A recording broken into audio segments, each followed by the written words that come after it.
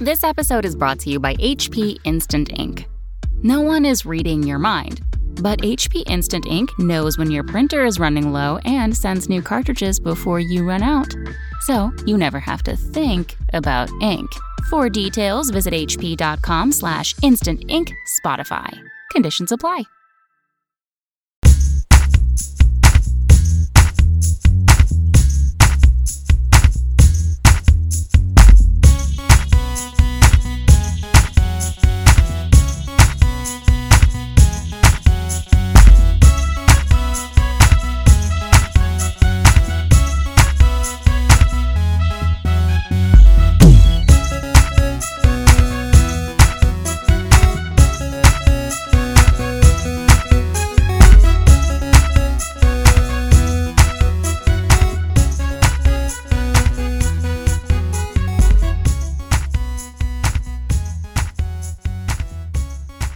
Hello everyone, and welcome to Chapter Tactics, your 40k podcast, which focuses on playing Warhammer 40k competitively at all levels of the game.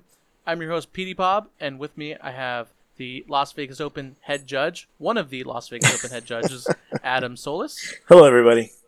And the head organizer, TO, judge, referee extraordinaire, Jason Horn from the Iron Halo. Whoa, Pablo, I just want to say that's way too many acronyms, adjectives for me. I am just a lowly 40K enthusiast and TO here in Oklahoma. But I do appreciate the kind words. Low TOs don't run 100-person major events. Well, thank you. All right. Well, so I brought Adam and Jason on, two experienced TOs, two experienced people in the 40K community to talk about cheating. Essentially, this is going to be the cheater purple people eater episode. Basically, yes. we're going to talk about 40K cheating. It's definitely been the hot button issue in competitive 40K. It's certainly defined competitive 40K for this year so far, which is a bit of a shame. But it is what it is, and I think the bigger we grow as a community, the more we're just going to have to address the issue head on. So we're going to talk about cheating, the different ways people cheat, some misconceptions about cheating. For example, slow playing, and just throwing out cheater labels and what is cheating, what isn't cheating, etc., etc. And then we're going to talk about the future of the ITC and the future of competitive 40K in regards to dealing with that. And not just cheating and those issues, but just dealing with the nuances of running events. You will probably talk a little bit about the ITC floor rules. I know I have a couple opinions on what I think should be on there. So this is just going to be an open discussion, and it's really meant to benefit people who go to tournaments and people who are thinking about going to tournaments and who are a little worried, a little weary about cheaters, and also TOs who are looking to figure out what to do about, we'll just say... those guys? Those guys. Those guys. Do we cue like the Wild West music right here? Right. And I know quite a bit of you are experienced and you have your own strong opinions. If you're tuning into this, I just want to ask politely to set those off to the side. We're not here to bash anyone. We're not here to shame anyone. We're not here to call out events. We're just here to talk about this issue and this game that we love so much, and what you guys can do to have more fun. Because that's ultimately the bottom line is we're here recording, helping you guys have fun. That's generally the way I like to think about my podcast is hopefully you guys have fun and learn something. Yep. Anyways, moving on to the announcements. We have one announcement. We have one GT coming up. Mr. Ryan M. wanted me to call out his event, the Bridge City Open in Saskatchewan, Canada. Saskatchewan. Where's Saskatchewan? Adam Sandler. It's not. Right. It's not the USA, so I don't care. It's in Canada. There are 38 players signed up. The Bridge City Open. It's August 25th and 26th. And in case you're wondering, my birthday is August 27th. So if you want to get me a birthday present, sign up for the Bridge City Open in Canada. and then Facebook message me or email me saying, now, Happy Pablo, birthday, is that Pablo. really what you want for your birthday? Yeah, man. For some random person to be like, hey, think for he your wants, birthday, I'm going to a tournament. I'm like, okay. You sure? You sure you don't want pronunciation lessons? Oh, I would. I'll out. take those two. I'll take those two. I'll take anything. So the True Brick mark of City a family man. yeah. All right, and then I wanted to talk about our sponsor, our eternal sponsor, the Iron Halo. The Iron Halo, of course, is an event I went to last year. If you listen to this podcast even a little bit, you probably heard us talk about it. But the Iron Halo is an amazing event, and I'll let Jason fill you guys in a little bit more about that. Cool. Yeah. Do we want to talk about it now? Or is that just later? tell them Okay. about the Iron Halo. Pitch it. Yeah. Hey, basically, we are in the. I kind of crown ourselves as like a hidden gem in the Plains area.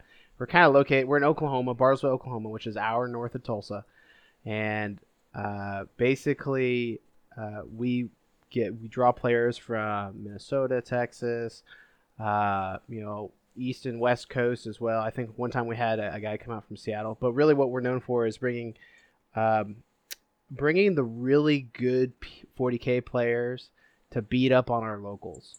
That is what we're known for. Because Nice. it's like you bring these big guys that win like huge GTs, like Matt Root, for example. He's won the last 2 times. He's going for the three-peat this time, and so we're really excited to have him come out. And they play our local players that are really good and then smash their faces in. But really, we're basically a huge charity tournament for On the Rock Ministries. On the Rock is a nonprofit organization that helps at-risk youth and kids with their after-school tutoring programs, with their like computer programming classes. One of the coolest stories I heard from them was that a student took a engineering class they did robotics, and actually when they graduated high school, they knew what they wanted to do in college, and they continued that profession or that degree in college in a robotics program. And so that's really one of the cool success stories with that program. And it's just really cool that we were able to have it at this venue, which is an amazing venue. I think I posted video last year of you, Pablo, playing on our VR machine out there, which was hilarious. I think. Oh yeah, they have a VR machine. Yeah, it was awesome. I think more people actually were playing the VR machine than the 40K games. So if you're basically if you're kind of on the fence, check us out. Our website is ironhalo.org. We had 97 players last year, so we're shooting for over 100, which is I think we can do that. We've definitely grown since then, and right now we have 37 different categories or prizes to hand out on top of the random drawings, and then we're also doing a raffle night for a Porphyron, and I think we actually just got a. I know that not a lot of people do this, but we do have, it looks like, a 8th edition fantasy army. I think spiders? Well, I don't know. Well, Adam, what would you say the spiders are? Spider race.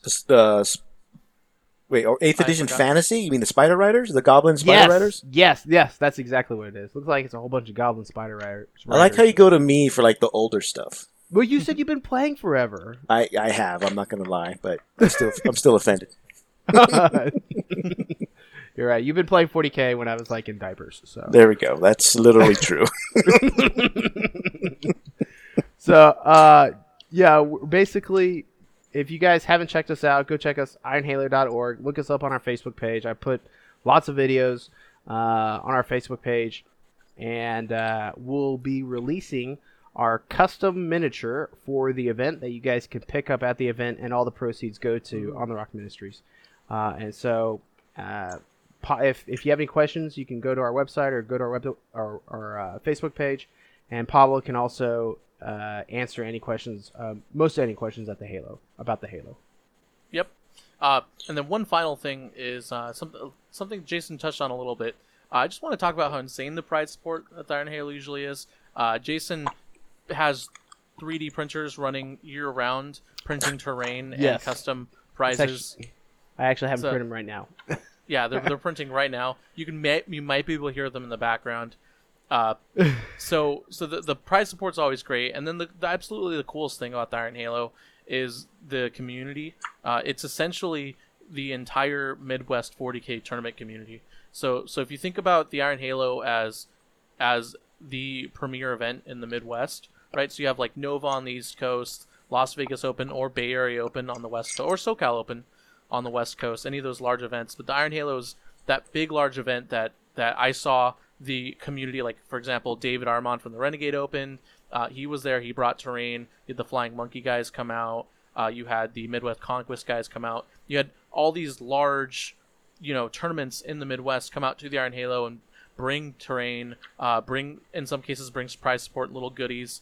And it was just overall, it feels like a 40K community that got brought together to make this amazing event. So it's if you need contacts, if you're looking for more events in your area, it's a great place to go. You go to the Iron Halo, have a great time, and then the people you meet will be friends for you, be your friends for the rest of your life.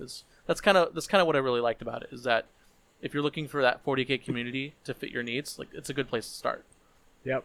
Yeah, actually, that's exactly why I wanted to run the Iron Halos, because I had such a fun time at my first big event that I just wanted to make friends all across the nation, and I think we've effectively done that with the event. So, and we're looking forward to having you come out, Pablo. And I probably didn't say the dates, but it's going to be October 6th and 7th. So, boom. Yeah, exactly right. I'm not a very good professional speaker. I'm more like a judge. Yeah. Something else. So speaking of judges, so let's go ahead and move on to the main topic. Before we talk about maybe some negative things or negative perceptions in 40K tournaments, I just want to say that cheating in 40K is something that happens. Is not. I'm not going to sit here and say that it doesn't exist. There are definitely people who take their toy soldier experience a little too seriously. And so it's something that happens, but it is something that is very rare. I have found in my personal experience, and as I've talked to other people, and I'm sure Jason and Adam will agree with me, and it's not something that you see all the time, and it's not something that should deter you from going to a 40K tournament, especially when you look at all the positives you can gain from going to a 40K tournament. The friends you make, the good times you have, the traveling, the memories, enjoying the game, the experiences. So just keep that in mind, guys, when you're listening to us talk, and just remember that we're here and we're coming from a place of positivity, and even though we're talking about cheaters. All right. Can we just label this podcast "What Not to Do"? What not to do? Yeah. So never end. Can do that. So yeah, what not to do? Don't buy loaded dice. Number one. Yeah. Or don't have 2 5s on your dice. Oh, there's so many places I can go there. I know. A little too close to. Anyways, It might kill a tournament. Don't buy loaded dice. It could kill a check tournament the dice scene. you buy. So actually, let's while we're on that subject, so let's go ahead and jump right into this. Just remember that there are really 2 kinds of players. When in terms of cheaters. So, for example, if we're going to use Alex Harrison as an example, right? So you have Alex Harrison, a guy who has won the LVO, a prominent member of the community, ETC, a regular, right? So you have a guy like him, who goes up on stage, makes some mistakes, which I think if you look at his what happened at the LGT objectively, I think some of the stuff he made were just plain out mistakes. And then some of the stuff he made, some of the things he did were a little shady. So when you're looking at players, when you're looking at people that you label as cheaters, there are 2 kinds of people. There are people who simply made a mistake, and then there are people who know better, right? So you should always remember that. And the most important thing is that it's most likely the former. It's most likely people just make mistakes. It happens all the time, right? Sometimes you're tired. It's been a long day. There's a plasma pistol on your model, and you shoot it once or twice, or not. I thought this was supposed to be a positive podcast. I'd like to say I've been guilty of of being, like, for example, I played Kian Alden on a Frontline Gaming video on a battle report like 3 years ago, and I typed a 3 instead of a 2, or I typed a 4 and a 2 instead of a 3 for one of my Imperial Knights for their cost. So I was basically playing like 100 points up on Kian. Nice. I still lost the game. But people immediately called me out on it. They're like, "Oh, PD Pop's cheating. He underpriced his knight so he could get 100 points more." And I was like, I was running like Calgar and summoning demons for like joking around for fun. Like I was running like Assault Terminators, and Calgar in 7th edition and summoning demons. Like it was just joking. I was literally just joking around, like putting together a fun list.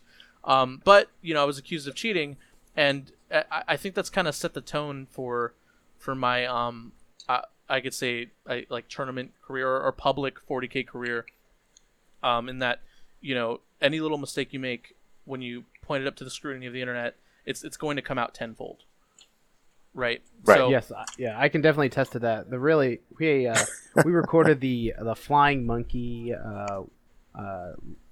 tournament this about a month ago. And Trent Northington, it was Trent Northington on the stream, and it was really interesting. A couple people that were watching the YouTube video of it, they were like calling him out after the game, and they're asking, was like, well, why was he rolling 2 dice on his Hellhounds? I was like, well, it's because they were the Forge World ones, and so to save time, he would roll 2 dice. And then it was like, well, how did he use this Raven strat? And it turns out that actually he didn't know he couldn't use the strat, but he corrected the next game, and then away we go. Bottom line is it didn't affect the outcome of the game, but it's with the event of streaming, everything is definitely becoming more public, and with this ATC issue happening, cheating and bad behavior is just not going to be accepted in the 40K tournament scene anymore. Yeah. So in regards to streaming, Adam, at the LVO, so there's a lot of pressure on judges, right? So when you're streaming, like you can, I'm sure this has happened to you guys at least once. Maybe someone is watching the stream and they know you personally, and they see like one of the players make a mistake or cheat, and then they spam Facebook message you, or they spam Facebook message me or Reese or someone. I know I got that. I got that last year. That's actually how I found out about the Grappando thing. Was someone was Facebook message spamming me saying like, Pablo, like what he just did, like we can't stand for it. Like you should do something about it. And I was like, dude, I'm running a convention right now. I mean, I was just checking my phone and I just saw like a billion Facebook messages. Like, all right, well, now I have to figure out what happened. Right. But as a judge for the LVO, what effect does a Twitch stream have on just that kind of play in general? We had one year. Currently, we do not allow cell phones basically on the Twitch stream anymore, because during one year we had someone. I want to say it was PJ Pants, but we had someone getting text messages during the game from people watching the stream, which you can call a form of cheating. Mm-hmm. So there was that. It's hard because they only the Twitch is great. I love it. As it gets more refined, I enjoy it more and more, especially during tournaments. Like I watched the Flying Monkey GT Twitch stream the whole weekend. Yeah, that was that guy was a terrible announcer. It was the first time, right? Just needed some refinement. Something like that. Yeah, it was pretty terrible. I did not say that, but I will not dispute that. But so what ends up happening is, and because things look different on, I guess, let's just say TV or on your computer screen than they do in person, you get a lot of, or the angle is different, or the view is different, and so they assume a lot of things that just aren't true if you're actually there. So what we get a lot of are those, more or less judge calls online, where we sometimes have to go and explain why we rolled something a certain way, or why something wasn't wrong, or that their army is actually three colors. You just can't see one of the colors kind of washes out on the screen when you see it on your computer, things like that. So people nowadays, especially with what's going on this year, are very hyper focused on what's happening during a Twitch stream, especially as the event gets closer to top table. Yes, I can definitely attest to that. Yeah, you'll have more viewers game 6 than you will game 1, unless it's like you have Aaron Along and Jeff Robinson, round 1. Yeah, it's gonna get that could happen, right? Maybe that can happen. It just won't happen on the stream. Exactly, which would have been awesome. I mean, what about off the stream, right? We're gonna take things a little more personal now.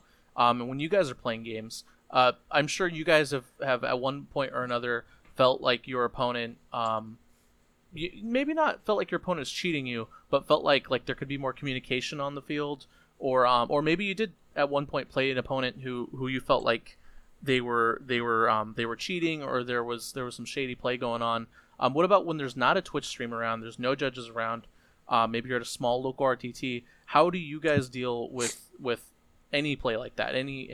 We'll call it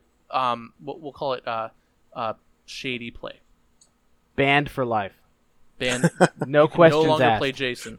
No longer. No. You're the player, Jason. You're not the judge in this case. Dadgummit. Ah. And there's no sportsmanship score. Everyone. But old habits die hard. Yeah, exactly. I guess Adam, I'll let you take this one. Yeah. Yeah. Okay. For me personally, there have been times over the years, whether it was modeling for advantage, like they give the example of the kneeling or the prone Wraith Lord when Wraith Lords used to be a thing. I've actually seen one. This is before the Wraith Knight was even a thing, so that's how. Right. These are the old metal ones. Yeah. Oh my gosh! You could make those kneel. Yeah, people would. What? Yeah. I remember playing someone that his color scheme was Biel-Tan, but he played them as Altok, so that kind of threw me off. Well, that's common now. Back then, it wasn't so common. This is back in 3rd edition. 3rd edition is probably when I played the most, 3rd and 4th. So that's where most of nowadays. I don't see it as much personally, but there's different levels, and there's different I guess consciousness when it comes to cheating, because some people may do it without even knowing. Like we talk about slow play, for instance. It may not be cheating because they may think they're fast, and that's been discussed on numerous occasions, on numerous podcasts, on different Facebook pages, things like that. For me personally, in terms of that, it's just knowing where the clock is, because some places only have one clock in one location. Or if you bring a chess clock or have something to time yourself, knowing how much time has gone by, and maybe just kind of nudging your opponent to maybe play a little faster. You may come off as a jerk at times, but sometimes that's what's needed, especially if you're in contention or you think you have a chance to be in contention, because you don't want the game to end on turn 3 or 4. Yeah. Unless you're an orc player, from what I've heard. And we'll definitely talk about slow playing, because I've got so much to say about slow playing.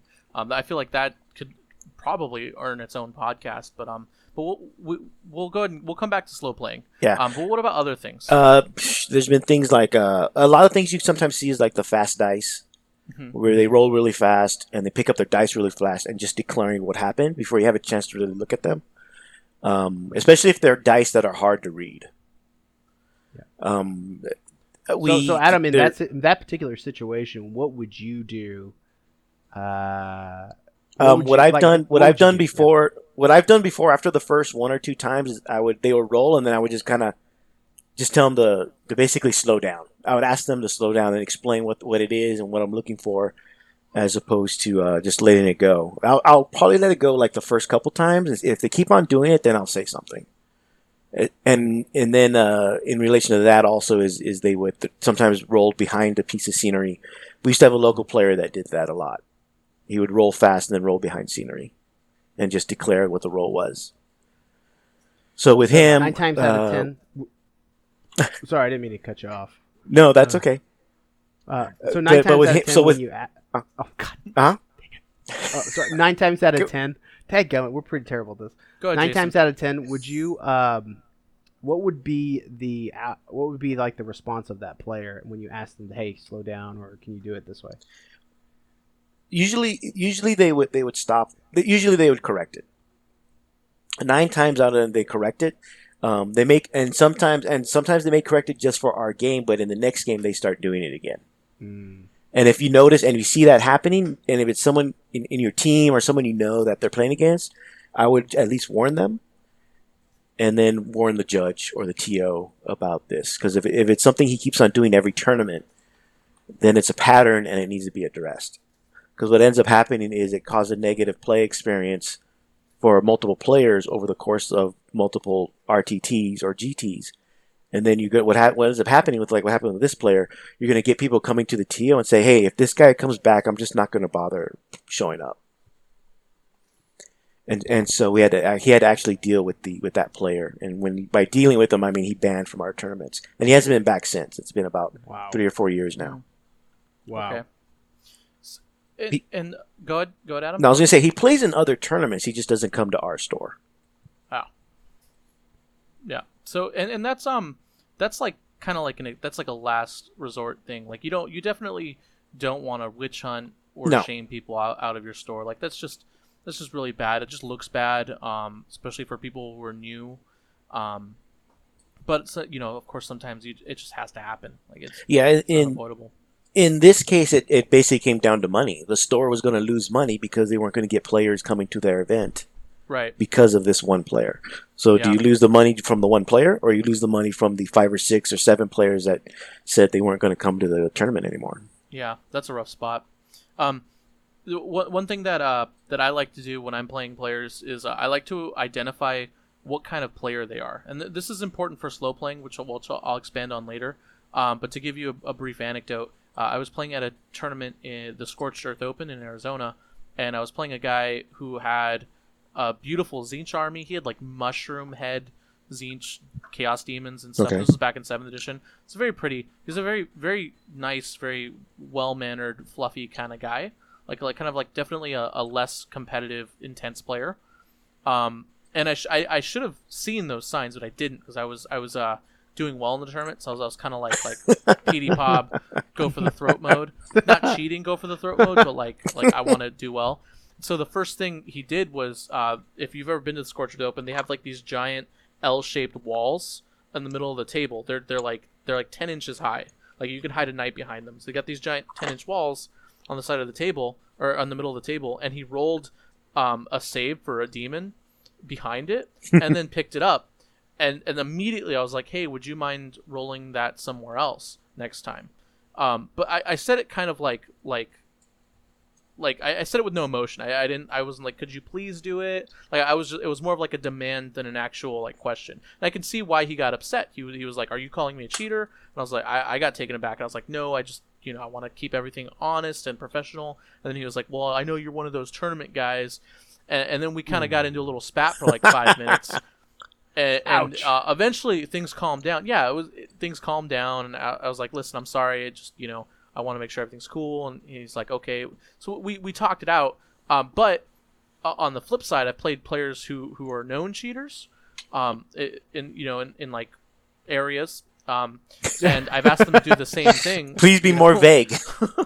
I've asked them to do the same thing. Please roll your dice somewhere where I can see them, slow down. And they almost always were like, "Oh yeah, sure, bud. Like, yeah, totally." Hey, that sounds like what Jeff Robinson would say. That's like exactly what he would say. I'm just kidding.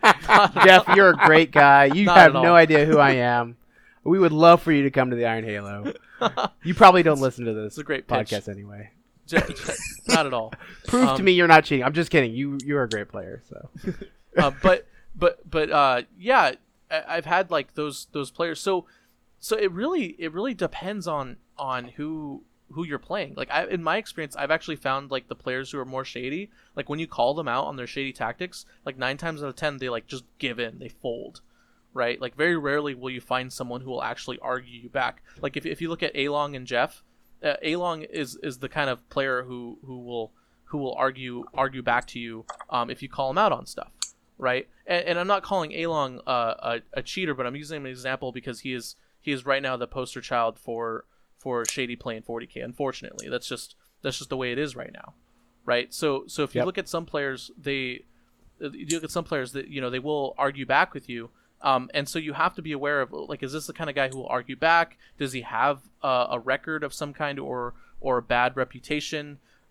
Is he just like abrasive? And every game you play comes down to this, right? And it's not just with cheating; it's with every game of 40K that you play. So you should always take the 5 minutes or couple minutes to get to know your opponent, and just kind of figure out what kind of game this is. And most of the time, you should. I usually strive for mechanical perfection,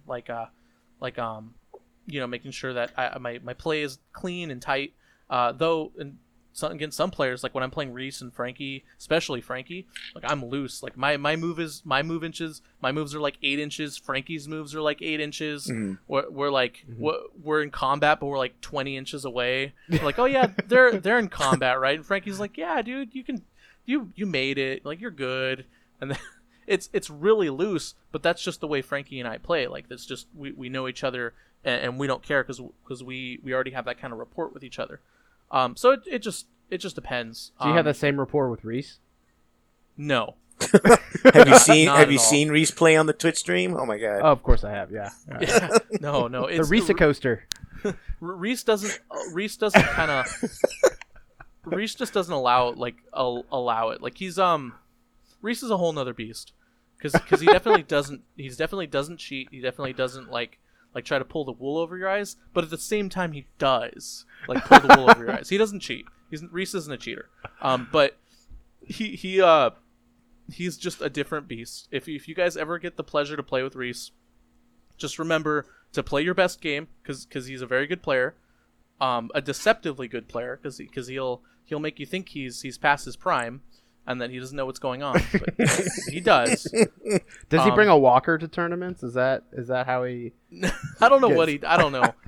I think it's the voice. I don't know at all. They're like, this guy smoked so many cigarettes. Like, there's no way. Wow. There's no way that he plays 40K long term. Anyways, but yeah, that's. You're lucky he doesn't listen to this. Not at all. I'm gonna get fired before I even go to LVO. Right. Oh no. Either that or he'll make you pay. Oh, He'll just take it out of your paycheck. That's exactly right. The $1 I'll get, right? So moving on, and then not all cheating is the same, right? So like the obvious cheating is like the at a tournament, like the lists being like way off. Like, I feel like, oh man, this is tough because the more high level you get in an event like a round 5, round 6 LVO playing like Sean Naden, the less likely those players will make like bad mistakes like that. Like, it's just nature. Like if you're playing against the New England Patriots, like, they rarely make mistakes because they're professionals and they're really good at their job. Deflategate aside, like it's just comes with people who are the cream of the crop and the best, right? But if you go to the bottom tables, like, you would argue that everyone on the bottom tables is cheating, which I think is what a stance Salty John would argue, is that everyone on the bottom tables is cheating, but it's okay because they're not taking it as seriously. Like, they're just there to have fun. They're there to have a good time because they're 0-5 and way drunk, right? Yep. Yeah. Historically, the issues we usually have are with the mid tables, the bigger issues. I mean, you have the Tony issue, or the top table issue, but that's only like 8 players, right? Or 16 players out of 400. We on day 2 and day 2, and then on day 2, most of our questions, a lot of them come from the mid tables, because maybe they may not be in for the top 8, but they're still vying for like best in faction, whether it's for the tournament or for the ITC as a whole. Okay. Jason, is that your experience too? Yes. Okay. More so. Well, like last year at the Iron Halo, I was mainly on the streaming table, and so Okay. I did see a debacle on one of the top tables. I think you were there too, Pablo, if you remember that. I don't remember. Remember? Yeah, I remember that. Yeah, we basically had a Tony Grappando before Tony Grappando was a thing. Yeah. there were a couple. Anyways. So is he a hipster Tony? Yes, it was pre-Tony. Pre-Tony. So what do you guys think it is about the middle tables? Because I have a theory. I think that it's just because you have players who are like meant to be on the bottom tables, but they got lucky, and then you have like top players who are like meant to be on the top tables, but they got unlucky, and then you just have like a natural clashing of personalities. Like I feel like that's the main thing, because when I'm walking around the mid tables, and I see people arguing or getting frustrated or calling each other cheaters, like 9 times out of 10, it's like one guy I know who's like a hobby oriented, more casual type player. And then like Michael Snyder, right? Or like someone who's a perennial like top contender. Not saying that Michael Snyder is causing problems. I just use him because he's always he almost always ends up in those kind of situations eventually. That could be a whole episode in itself. Right. So what do you or do you think it's something else? Like, what do you guys think it is? I think it's a combination of things. One is personality. A lot of times personality, because like you said, you're getting the guys that are just happy to be that high up. You're getting guys that are maybe disappointed that they lost the last game or lost a game on their way to where they're at. You also still get what we call what I call, I won't speak for everybody, but what I call the tryhards. And those are the guys that are super intense, and they still want to win. They just want to win. They don't care if they're 0-5 and with one game to go. They want to use every advantage and push. That's me. And push everything. Oh yeah, you are. I'm not. Oh yeah, that's absolutely. That's not even a question. But cause like for me, like in one RTT, I had an issue with my opponent at one time because and this was just an RTT. We had both lost our first game. So I already know I'm out, so I don't care about the rest of the day. I just want to play just to play. But he was still trying to get he was trying to nickel and dime to get every little thing to win the game. And we had a bit of a falling out because of it. And sometimes that just happens. Man, that's and I think, and that's part of it. And that's part of why I think that, and that's why you have the middle issues with the middle tables, because you have the tryhards who 99% of the time aren't going to break into that top 10%. Mm-hmm. So they want to do their best where they're at, no matter the situation. So they're trying their best to make the most of where they're at, which is fine. But they don't at least throttle it down a little bit, because you're getting people that just want to be there because they're just happy to be there.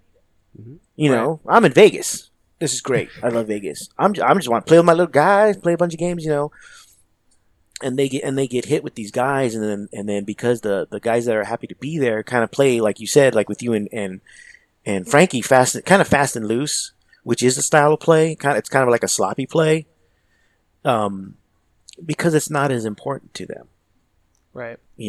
And so that clash causes issues sometimes, and sometimes even when they win, the winning player will still complain about their opponent. They'll complain to us about their opponent.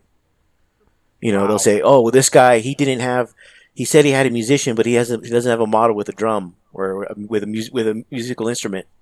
And I'm like, okay, and technically he's correct, even though he still beat him. I mean, I'm like, okay, and you were both like 1-4 at the time.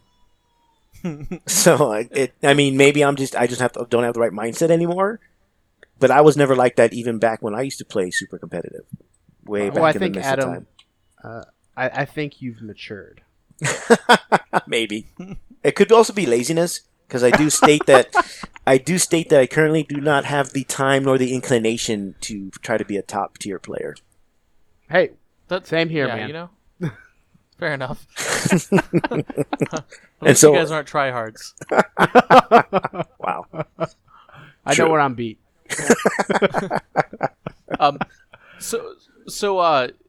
They're rewinding back. To you mentioned the the drummer or the basically the model cheating, which I think is a good segue into another form of cheating I want to talk about, and that's the conversion model cheating. And that's like this whole another gray area, right? So like on one hand you have like the Matt Root effect, where you have like an entire Kansas army. Oh yeah, infamous. And Matt Root's army is like the perfect example. If you ever wondered as a TO where you stand on Count Saz models and conversions, go back to 7th edition. Read Matt Root's AdMech list, not the army. Don't look at any pictures of his army. Just read the AdMech list, and then go to like frontlinegaming.org or any place that covered his army with pictures of his army, and try and figure out what's what, and ask yourself, is that okay or is that not okay? Now I will defend Matt. He in 2016 he wanted to come to the Iron Halo, and so he said, "Hey, I'd like to come to the Iron Halo, but I have a really funky army." I'm like, "Okay, what is it?" It's like, "Well, I play orcs, I play AdMech, but it's like an orc style." So like, okay. He sends me this document. It's literally like 20 pages. Yeah. And it has the picture of the model and what it is.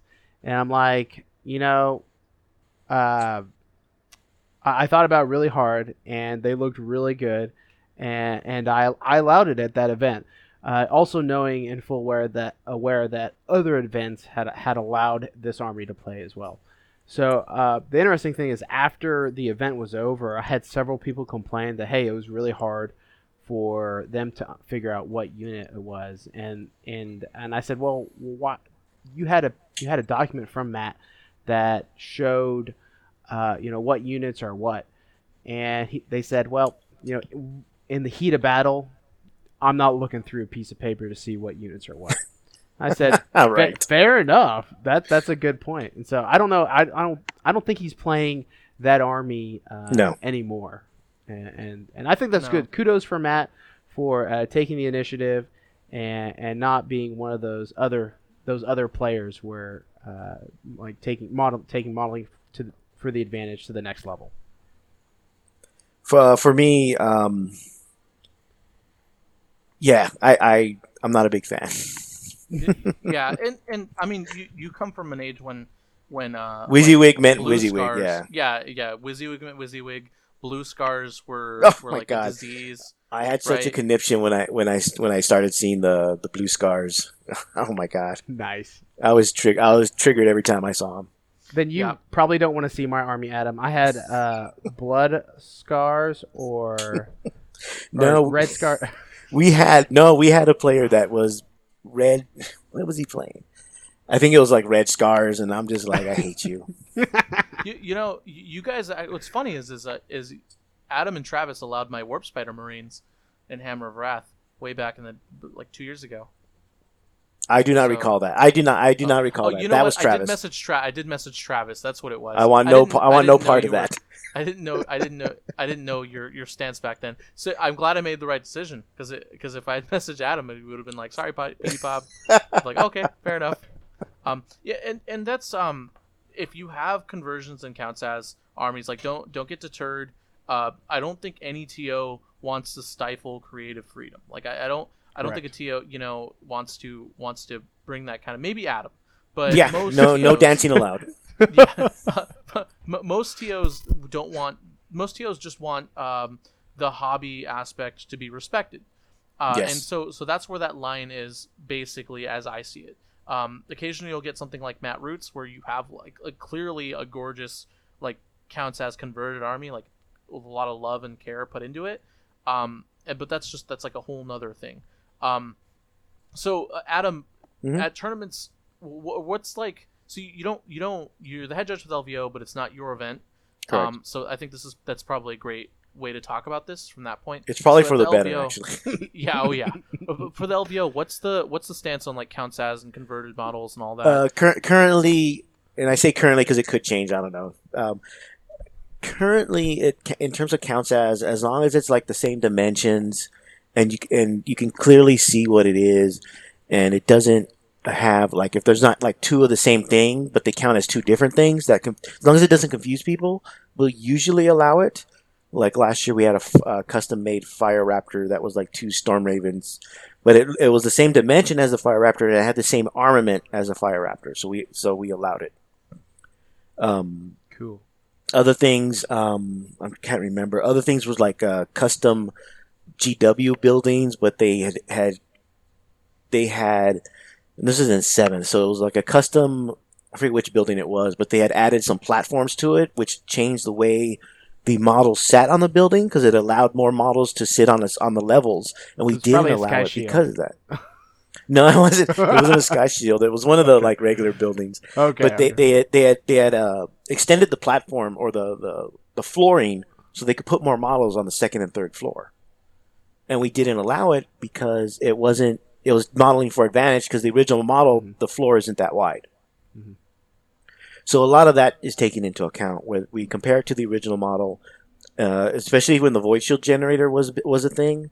Oh yeah. We had to compare. We had to compare the dimensions. One guy, is this family friendly? I forget.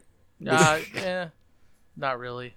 Okay. Say whatever you want. You can bleep this out then, because one guy brought an Eldar quote unquote Void Shield generator, and all it was this tower about as high, let's say as high as a Void Shield, but it was basically, and it looked kind of Eldar. It actually looked like a dildo to me, but it didn't.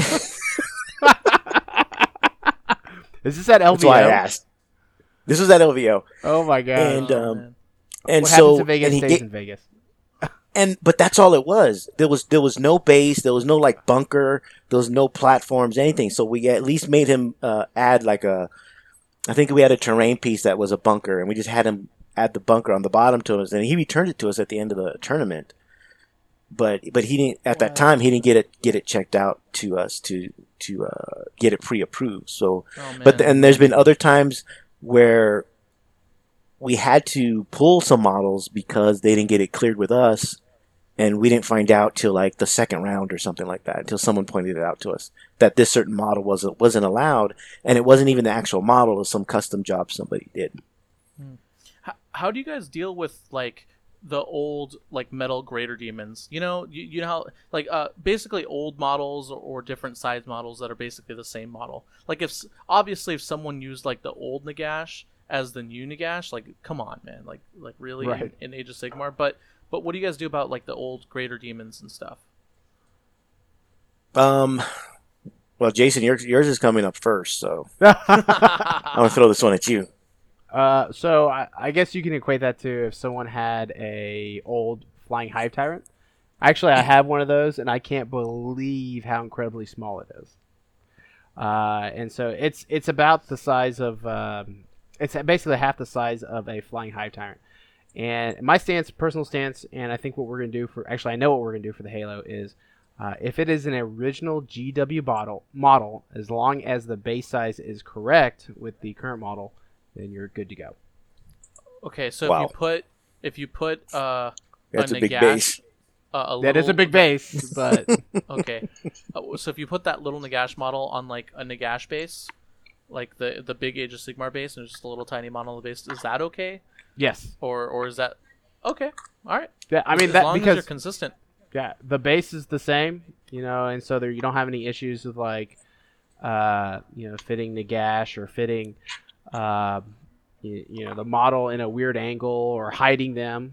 I mean, I guess you could hide them with a building, but it's just for consistency. We just recommend the base, and the base could be like, the small base could be on top of the big or the larger small, one. Yeah, exactly, and just make it look nice.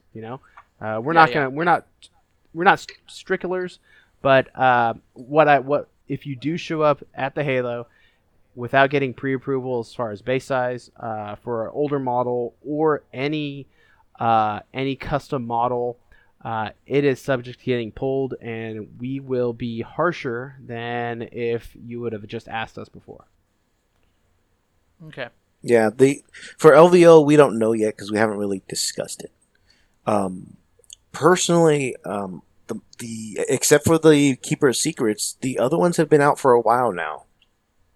Mm-hmm. So this is probably why it's best that I'm not running, that I'm not in charge, because I would not allow it in my opinion. But but we'll have to discuss and see what we want to do because by the time LVO comes around, the Great Unclean One's would have been out for almost a year. That's plenty enough time to save up to get one.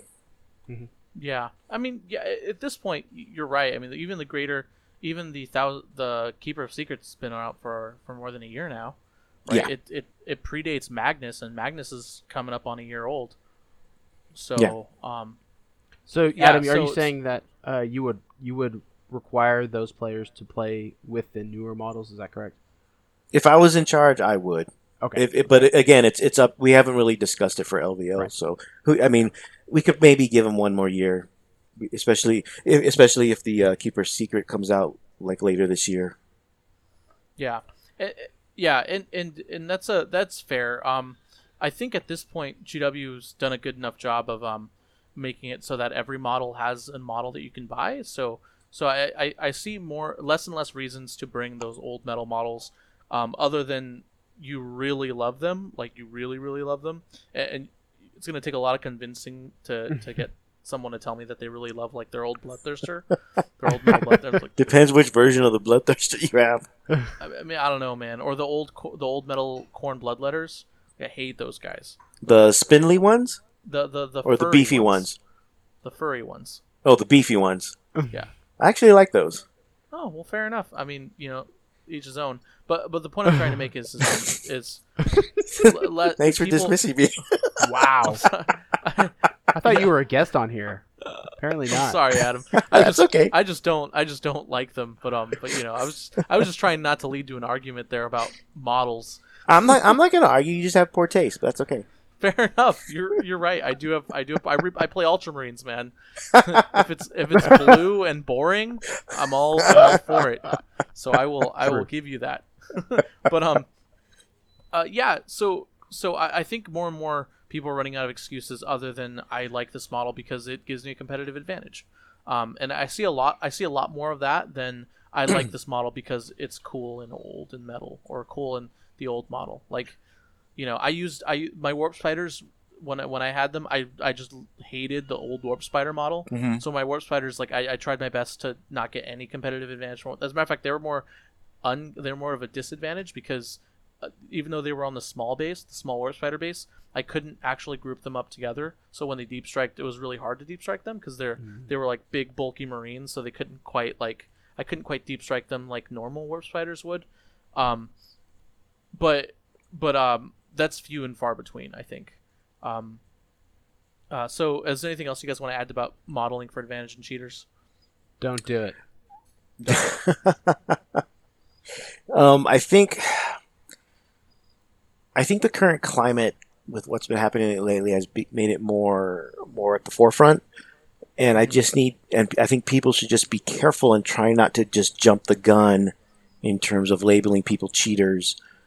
Maybe because they forgot something or did something wrong. Because the game itself there's plenty of chances to make mistakes. Mm-hmm. Yeah, absolutely. Now, Adam, I mean, as much as, so I do want to bring up the ATC with Aaron's Yeah. Rough Riders. If Aaron showed up at the LVO with Rough Riders like he did at ATC, would you pull those models? if they weren't approved, probably. Correct. Okay. They probably wouldn't have been approved when if he had sent them in because of the modeling for advantage, because they have a much lower profile than an actual Rough Rider. Correct. Okay. Yeah. Someone was asking us about the Artemia Hellhound, the Forge World Hellhound, Mhm. and they're wondering if they could just use a regular Hellhound Nope. instead. And we told them no, because the tank is bigger. It's got a bigger back end, which usually isn't a bad thing, but on a tank it is, because it's a bigger profile. So someone could almost claim you're modeling for an advantage if you use a regular Hellhound. Yeah, a bigger back end is never bad, by the way. No, depending who has it.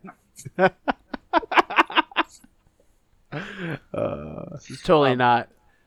Hey, Pablo! I just want to let you know that you could actually fit. You should definitely do an episode with Bam Bam over the Flying Monkey podcast. Oh man, you guys would fit. I've been on the Flying Monkey. Yeah, I've been on the Flying Monkey once. I think twice. I don't know.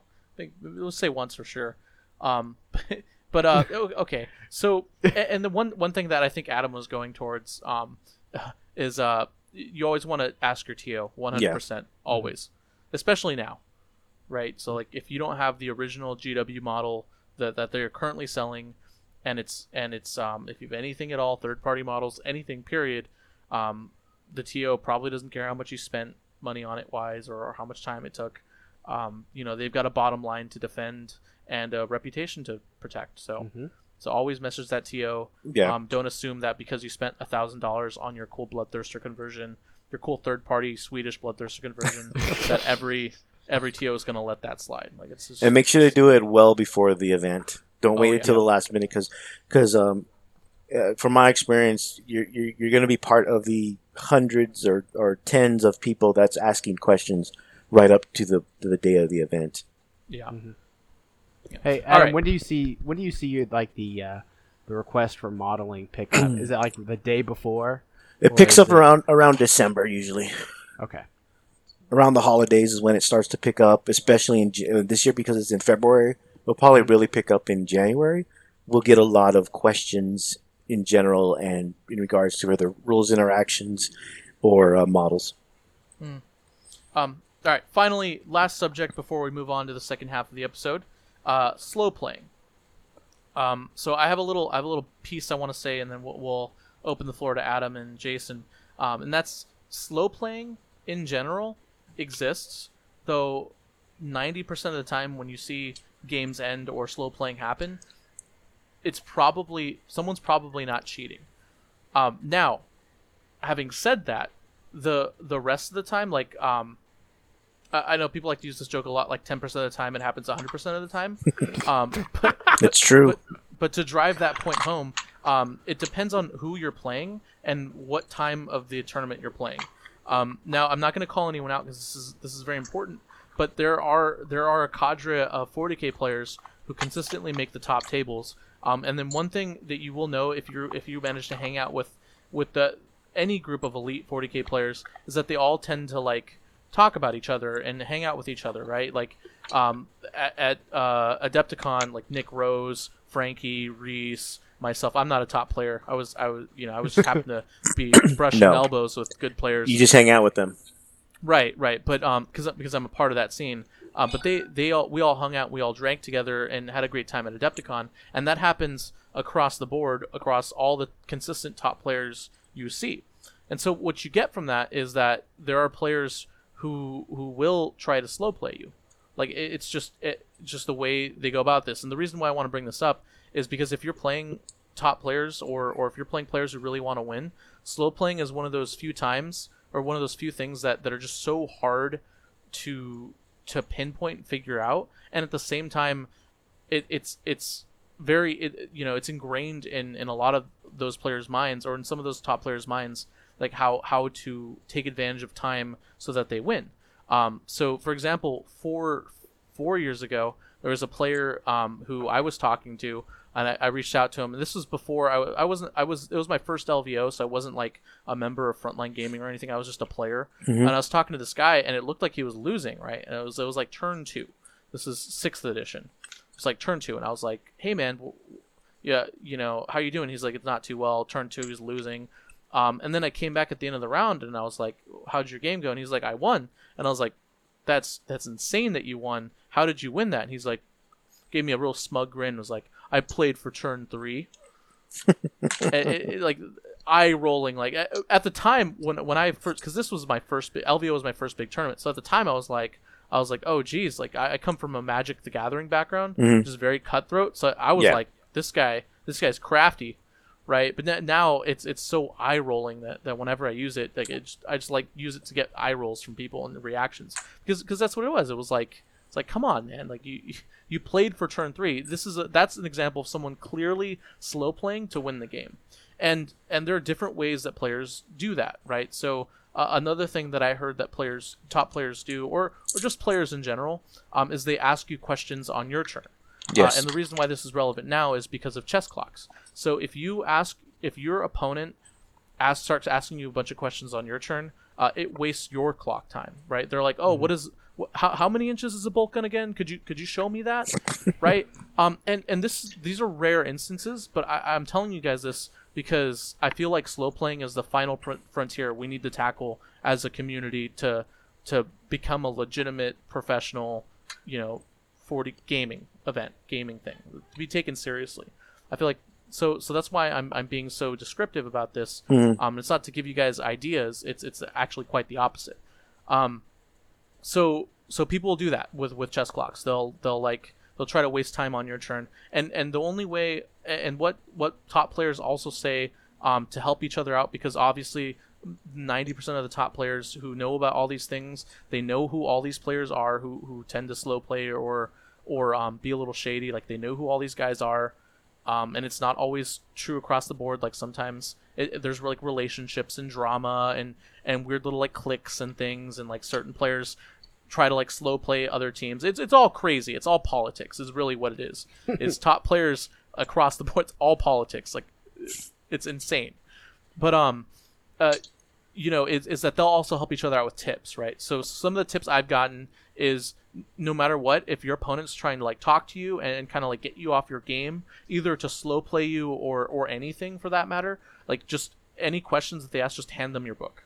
If they're like, what's the range of a bolt gun again? What you do is, when they press the chess clock on your time because they want you to like use time, for example, you just say, here's my book, press the time back on them, and then have them find it for you.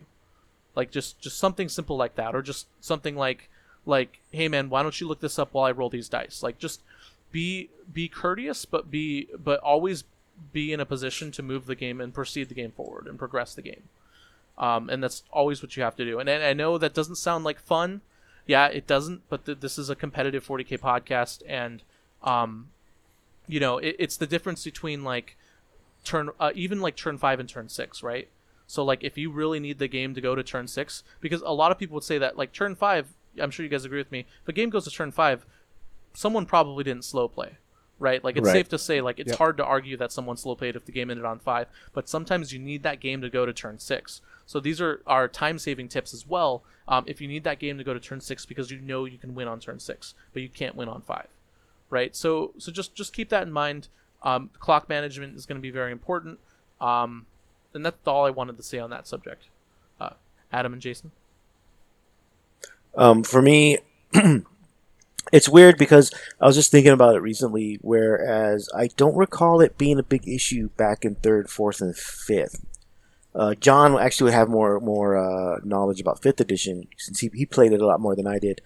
But in 3rd and 4th, time was never an issue. We got to 6 turns, everything was done. So I don't know, and I don't think the time, we still had 2 hours. I think we only had 2 hours, 2.5 hours for each game in RTTs and in GTs. So I don't know what it is. Maybe it's just the way 6th edition is built, or the way the rules interact. But for some reason, this time issue seems to be more of a phenomenon recently, within the last 5 years, as opposed to previous editions. We see a lot of. For me, I probably know the same people that you do, or even that Jason does, that tend to slow play. Or I know a couple players that are not, at least privately, they've mentioned that certain games, they're like, oh, this game's not going to get past turn 3, so they already know, or they're already planning for it. Some players won't admit it until they've already won. We've seen that. But some of it's unintentional. I played someone and he took 45 minutes for his 1 turn, but it sped up towards the end, and he knows he has to speed up. I'm not particularly fast because I talk too much, as you can tell. So I think as we start using the chess clocks, I think people just need to be more cognizant of how much time they actually use, and I think the chess clock, as much of a pushback as we've been getting in some areas, is probably going to help people. Yeah. So I think that is what, in terms of slow play, I think it's important right now. It's one of the things that needs to be addressed. Most of us recognize that. And I think the chess clocks, and if you combine the chess clocks with lengthening the amount of time you get to play, will help with that. Yeah. I'm definitely the same opinion as Adam. We actually started using chess clocks here locally at our RTTs. He had a guy that had been to, this was going to be his first tournament, playing with his chess clock.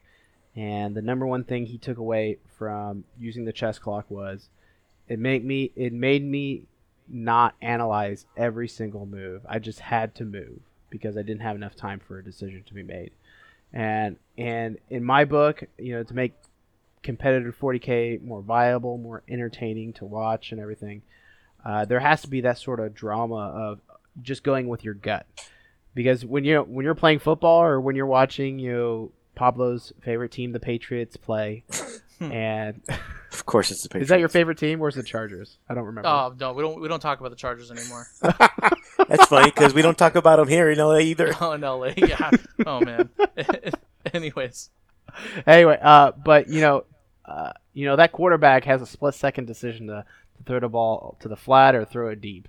And so with 40K, eventually I think we're going to go to shorter round times when it comes to competitive play because we want to see those players actually make those instinct moves instead of thinking for 5 minutes on where to move. Yes, I agree if it's important, but I think maybe in the future you could see competitive 40K being like a game of chess. Yeah, and you know which what? Would be cool. And those top players, they can finish games. I can guarantee you, if you were like, hey, Sean Nate and Nick Nanavati, you have an hour and a half to finish your top table game at the LVO.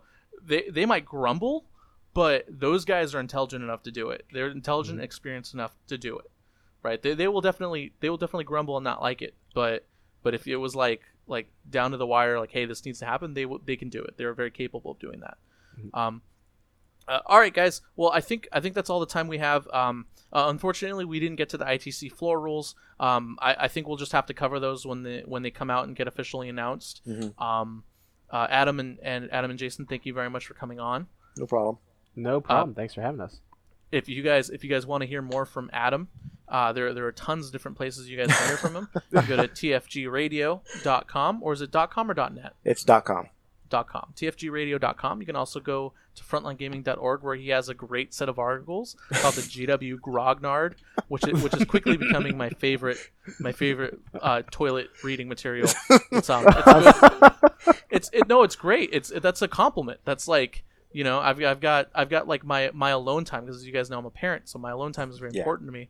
So I'm spending 5 minutes laughing, reading a quick little article and thinking about it. Like, it's fun. So you guys check that out. Adam's got a lot of good stuff. Also, if you want to hear more from Jason, he occasionally appears on the Flying Monkey podcast.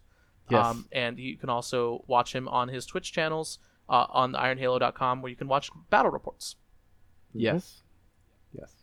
And also all right, guys. Videos. So thanks. And videos too. Yeah. All right. Thank you guys very much for coming on, No Adam problem. and Jason. We're going to go ahead and move on to the second part of the episode right after the commercial break, where Sean, Jeff, and myself talk about our Bay Area Open lists and what we expect to see at the BAO. Hello, everyone. PD Pop here to... Yes? Yeah, I'm talking about the sponsors right now. Sorry, guys. My daughter, Arbella, wanted to help me with this commercial. No, it's not your commercial. It's our commercial. You know what, kid? You're right. It's your commercial. But is it okay if I talk about our sponsors? And then you can nod your head if I sound good. Okay? Okay. So I'm here to talk about our sponsors, Frontline Gaming and Broken Egg Games.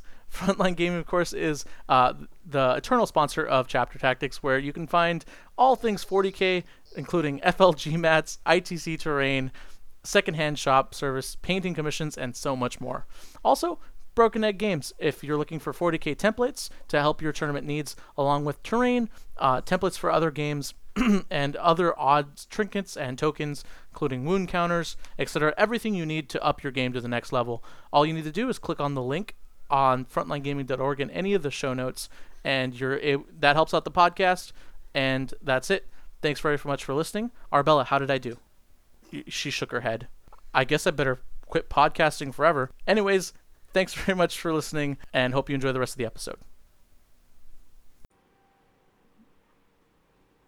Here we are back with Jeff and Sean, the one, the only dynamic duo of the North.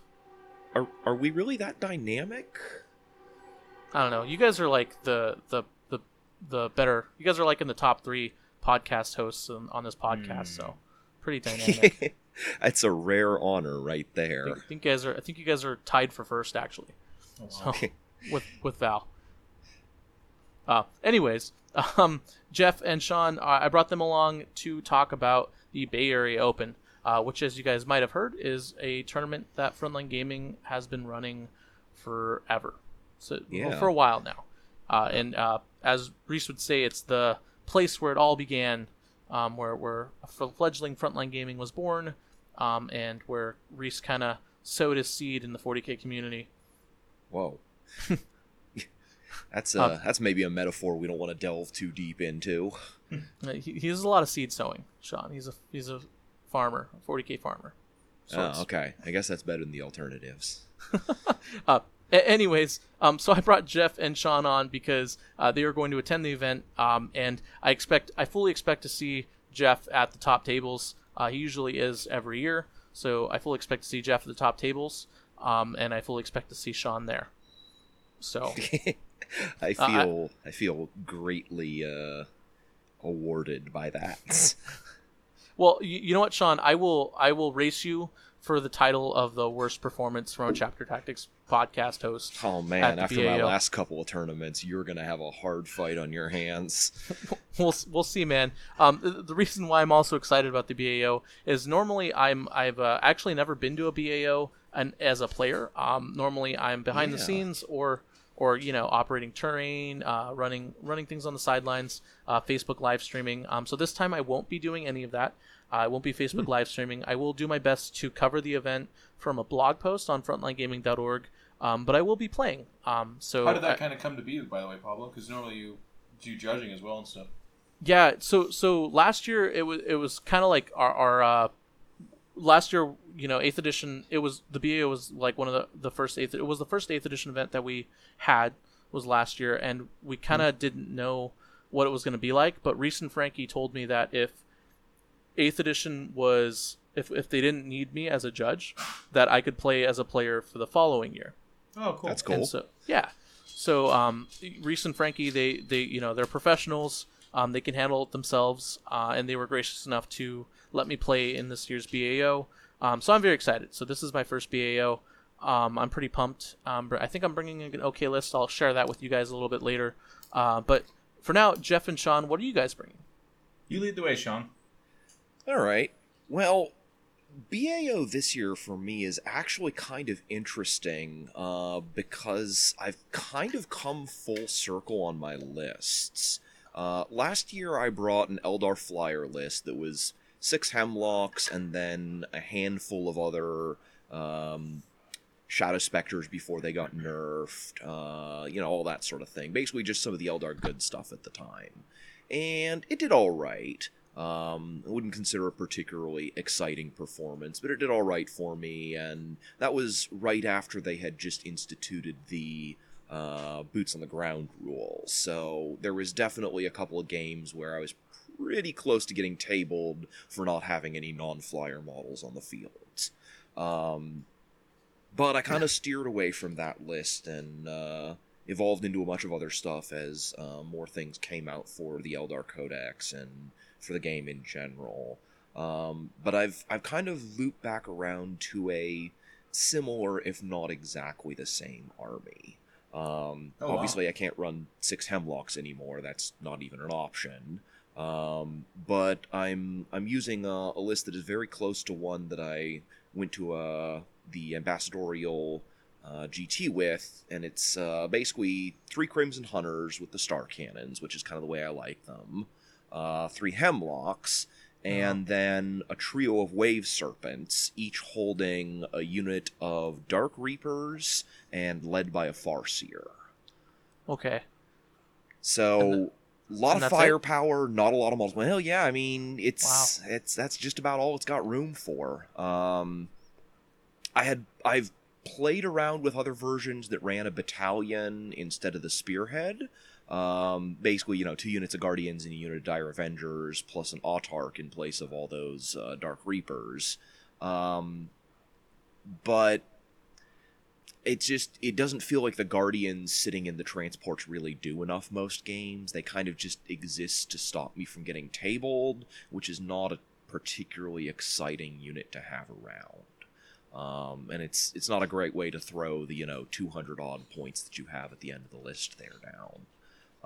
So I'm testing it out with the Dark Reapers. I might backtrack on that one, but my games so far, I have liked them a little bit more, especially with the ITC terrain, because both BAO and LVO very much cleave to kind of like Reese and Frankie's and probably most of the rest of FLG's standard for terrain. We're seeing a lot of the big blocking ruins and that sort of thing, and having those Reaper launchers on the the Tempest launchers on the Reaper Exarchs is a huge boon there, because those 2d6 shots out of each of those guys can really mow down all those obnoxious little infantry units that are trying to hide out of line of sight.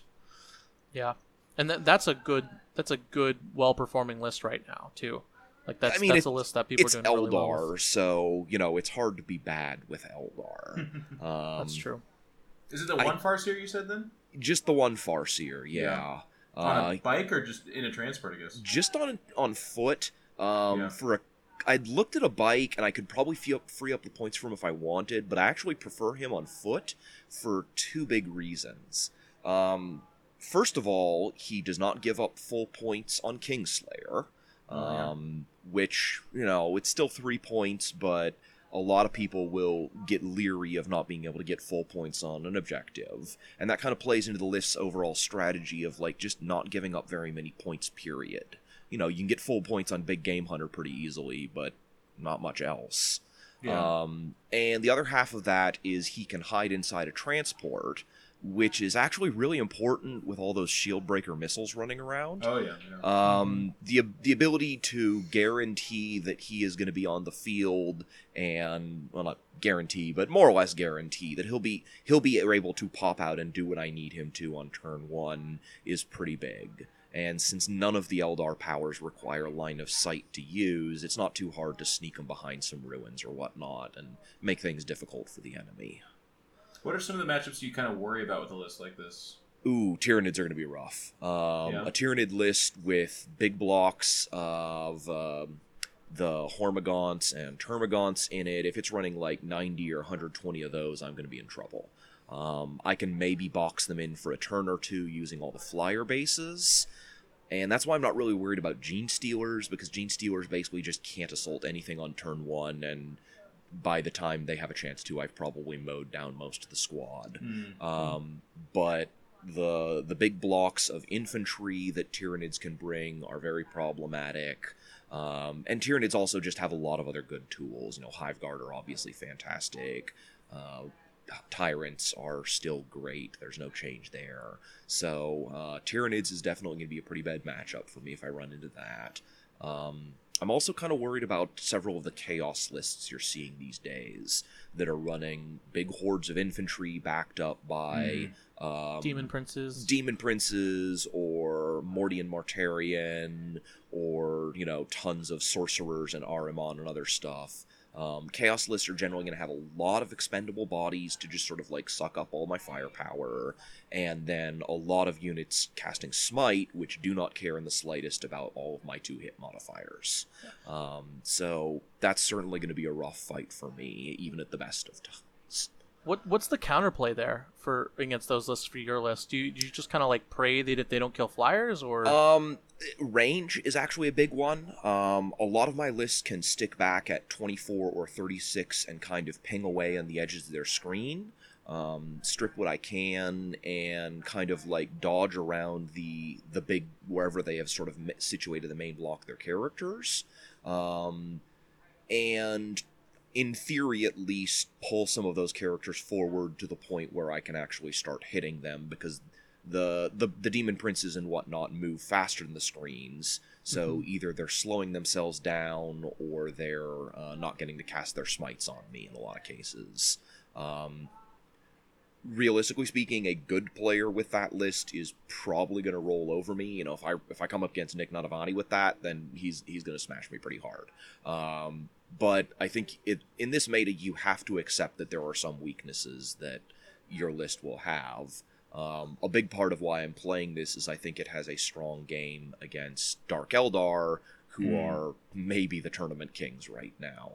And also Imperial Guard. -2 to hit is brutal for Imperial Guard. And, you know, I can essentially shut down their entire shooting phase if I go second. Yeah, Cool. that makes sense. Jeff, what about you, man?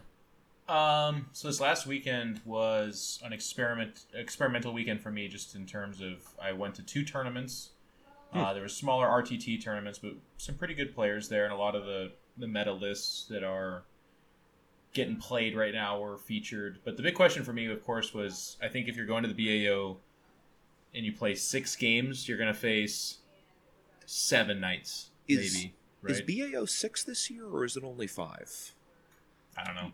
I was think told it's 6. 5. It's 6. It's 6 because It is we 6? end early and then there's no top 8. Yeah, it's 6. Okay, that's good. I was worried when I thought it was only 5, because it's like that's not enough for that many people to really get a true winner out. But okay. Yeah. Sorry to have diverged things there. Go ahead, No, Jeff. that's fine. Just that you're going to face a lot of knights, and I think Custodes in particular have, I wouldn't say a hard time with knights necessarily, but a dangerous time, because if knights get a couple of charges off on you, for instance, which again is not necessarily the kind of thing where like you have a say in that. I'll talk about that in a second, but like if you make a mistake and knights jump on top of 1 or 2 of your units, you can be in a lot of trouble. So that's why I kind of, in consideration of that, wanted to get away from the big custody list that everyone's doing these days, or some variation of it, which is like a unit of 8 bikes and then 2 of 3 or 4, or something along the lines of like 15 bikes. I think that's a really good list, but I do think it can run into a situation where somebody dooms it and shoots it with 10 Reapers or some Hemlocks, or a couple of Knights do get that charge off. You know, you're looking for 5s rerolling against a Knight, but wouldn't you have it, your dice go cold and you just don't kill the Knight, or it blows up and then it's D6 mortals to everybody, then the other 2 gallons charge into you, that kind of stuff. I don't want to lose a game that way. So I was going with a more tactical custody list. So my list is that I ran this past weekend, that I've been kind of theorizing and working on and practicing with, is 2 battalions. It's the typical guard battalion with 3 infantry squads with mortars, 2 company commanders, and that's it. No heavy weapons teams, nothing like that. And then I have an auxiliary of a Calexis, because I think if you play Custodes, but really, if you're playing anything Imperial, you should take a Calexis. Yeah, that guy is a game changer. In the ITC, I think there's very few things that score as well as a Calexis Assassin. If I had more points, I'd have more of them, but just the one at least is fine. And then I'm running a Custodes battalion with a shield captain on bike, a unit of 5 bikes, a unit of 4 bikes, 3x3 spears, and then motherfucking Trahan himself, which was the biggest. You're bringing him. You are bringing him. Yeah, it was a big question mark. So that's what this weekend was. It was his little tryout. I've been playing him. It's been good, but, and I say all of this absolutely aware of the fact that it's not necessarily the mega top tier answer. Like, I think strictly speaking, a shield captain on a bike probably is better. But it's kind of funny because it's like, it's not 60-40 better. It's like different kinds of better. The mobility is fantastic. The fly is fantastic, obviously. It gets you around and gets you that reroll 1 bubble better. Trahan at 250 is probably a little bit too expensive, but only a little bit. And his reroll 1s to wound bubble can be absolutely absurd with that thing is Custody really Daka. good. I faced him once a while back by a middling player and was like consistently impressed by how much work that did. Yeah, and what's funny about him too is he has a little bit of the Swarmlord effect too, deservedly so. But it's that he is so striking and scary that he attracts a lot of attention. And I always do Victor the Blood games on him and the Shield Captain, which means I have a lot of rerolls going on. The really funny trick, obviously, is if for some reason a disastrous thing happens, I can reroll with Victor the Blood Games, Command Point, and Grand Strategist to make him a 3-up invul rerolling 3 dice in one phase. If You that do needs everything to but happen. Maliceptors. Yeah, well, old Mally, it's out there, stalking around. But he attracts a lot of attention. He gives a lot of force multipliers. And then the strength 10, 5 attacks, and potentially swinging twice is actually an incredible swinger as well. Like, it's not 9 attack or something absolutely absurd. But he's hitting on 2s, rerolling 1s, wounding most things on 2s or 3s, rerolling 1s as well. So very often he's hitting 5 times, wounding 5 times, and killing 3 or 4 things. Yeah. What's the damage on the weapon? D3, all custodies. Okay, Yeah. so he does have arguably more damage output than like a shield captain in close combat. Oh yeah, absolutely does. Yeah, I mean, Yeah, it's the difference same between number of strength attacks, 6 but and strength strength 10. 8. Or Yeah. strength 10, that really Okay. like can give things a bad time. Yeah, and if you're worried about knights, he's definitely a custodes unit that helps you out. Yep, even their shooting, because the unit of 5 puts out 60 Hurricane Bolter shots. You're seeing a lot of Warglaves and Helverins right now as well. So if I can wound something on a 5 rerolling 1s, I'm doing something in the ballpark of like 14 to 20 wounds, and even on a 3-up, you're going to be taking quite a few of them. Against a knight, obviously, it's a lot less than that. It's somewhere in the ballpark of anywhere between like 6-10. An amazing roll is like 12. And they're only going to take 3 or 4 wounds off of that, but those 3 or 4 is actually a pretty big deal, because then when the 5-man bike charges in with a couple of characters, that will usually drop a knight, but only just so, and only with really good rolls too. So they need to be around, they need to be durable, but what I really like about the list is it gives me access to a lot of the better stratagems. So Custodes Infantry have, and I'll talk about a couple of the tricks here, and I'm doing this knowing that this could cost me in the tournament, but I appreciate being more of an educator as opposed to strictly a champion. But the Tanglefoot Grenade only comes off of Custodian Infantry, and it's absolutely incredible. And one of my favorite uses for it that really I've absolutely swung and won games off of this alone is you get into combat with something, say a knight, that can reliably leave that combat if it moves 10 inches like a Dominus does. The Tanglefoot Grenade is minus D6 to movement.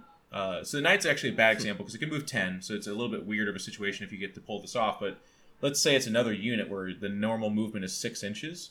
If I roll a 5 or 6, you can't leave combat. And then that turn where they relied on the guys falling back and then shooting that unit, they now can't do that. And now I'm killing their unit probably on their turn and then charging, later. Or acting on my turn, which is just an incredible swing ability. Yeah. And I've just been destroying people with that too. The other thing too that I like about this, and this is one of the things I was talking about as well, one of the best deterrents to knights is they'll get up pretty close, like they'll have, a 7 or 8 inch charge, and they'll be like, well, I'll make that. But then you hit them with a Tanglefoot, and that 7 or 8 inch charge becomes on 11, 12, or an impossible 13. And all of a sudden the knight's now hanging out in the middle of Custodieville when it was expecting to have mulched a unit, right? So that's one of the better tricks in the book for Custodes, that you only get access by having infantry units. You can't do it off the bikes. Do you have Guardian Spears too? Yeah, 3 units of 3. So and then they get +1 to wound, right? Yeah, which is not bad.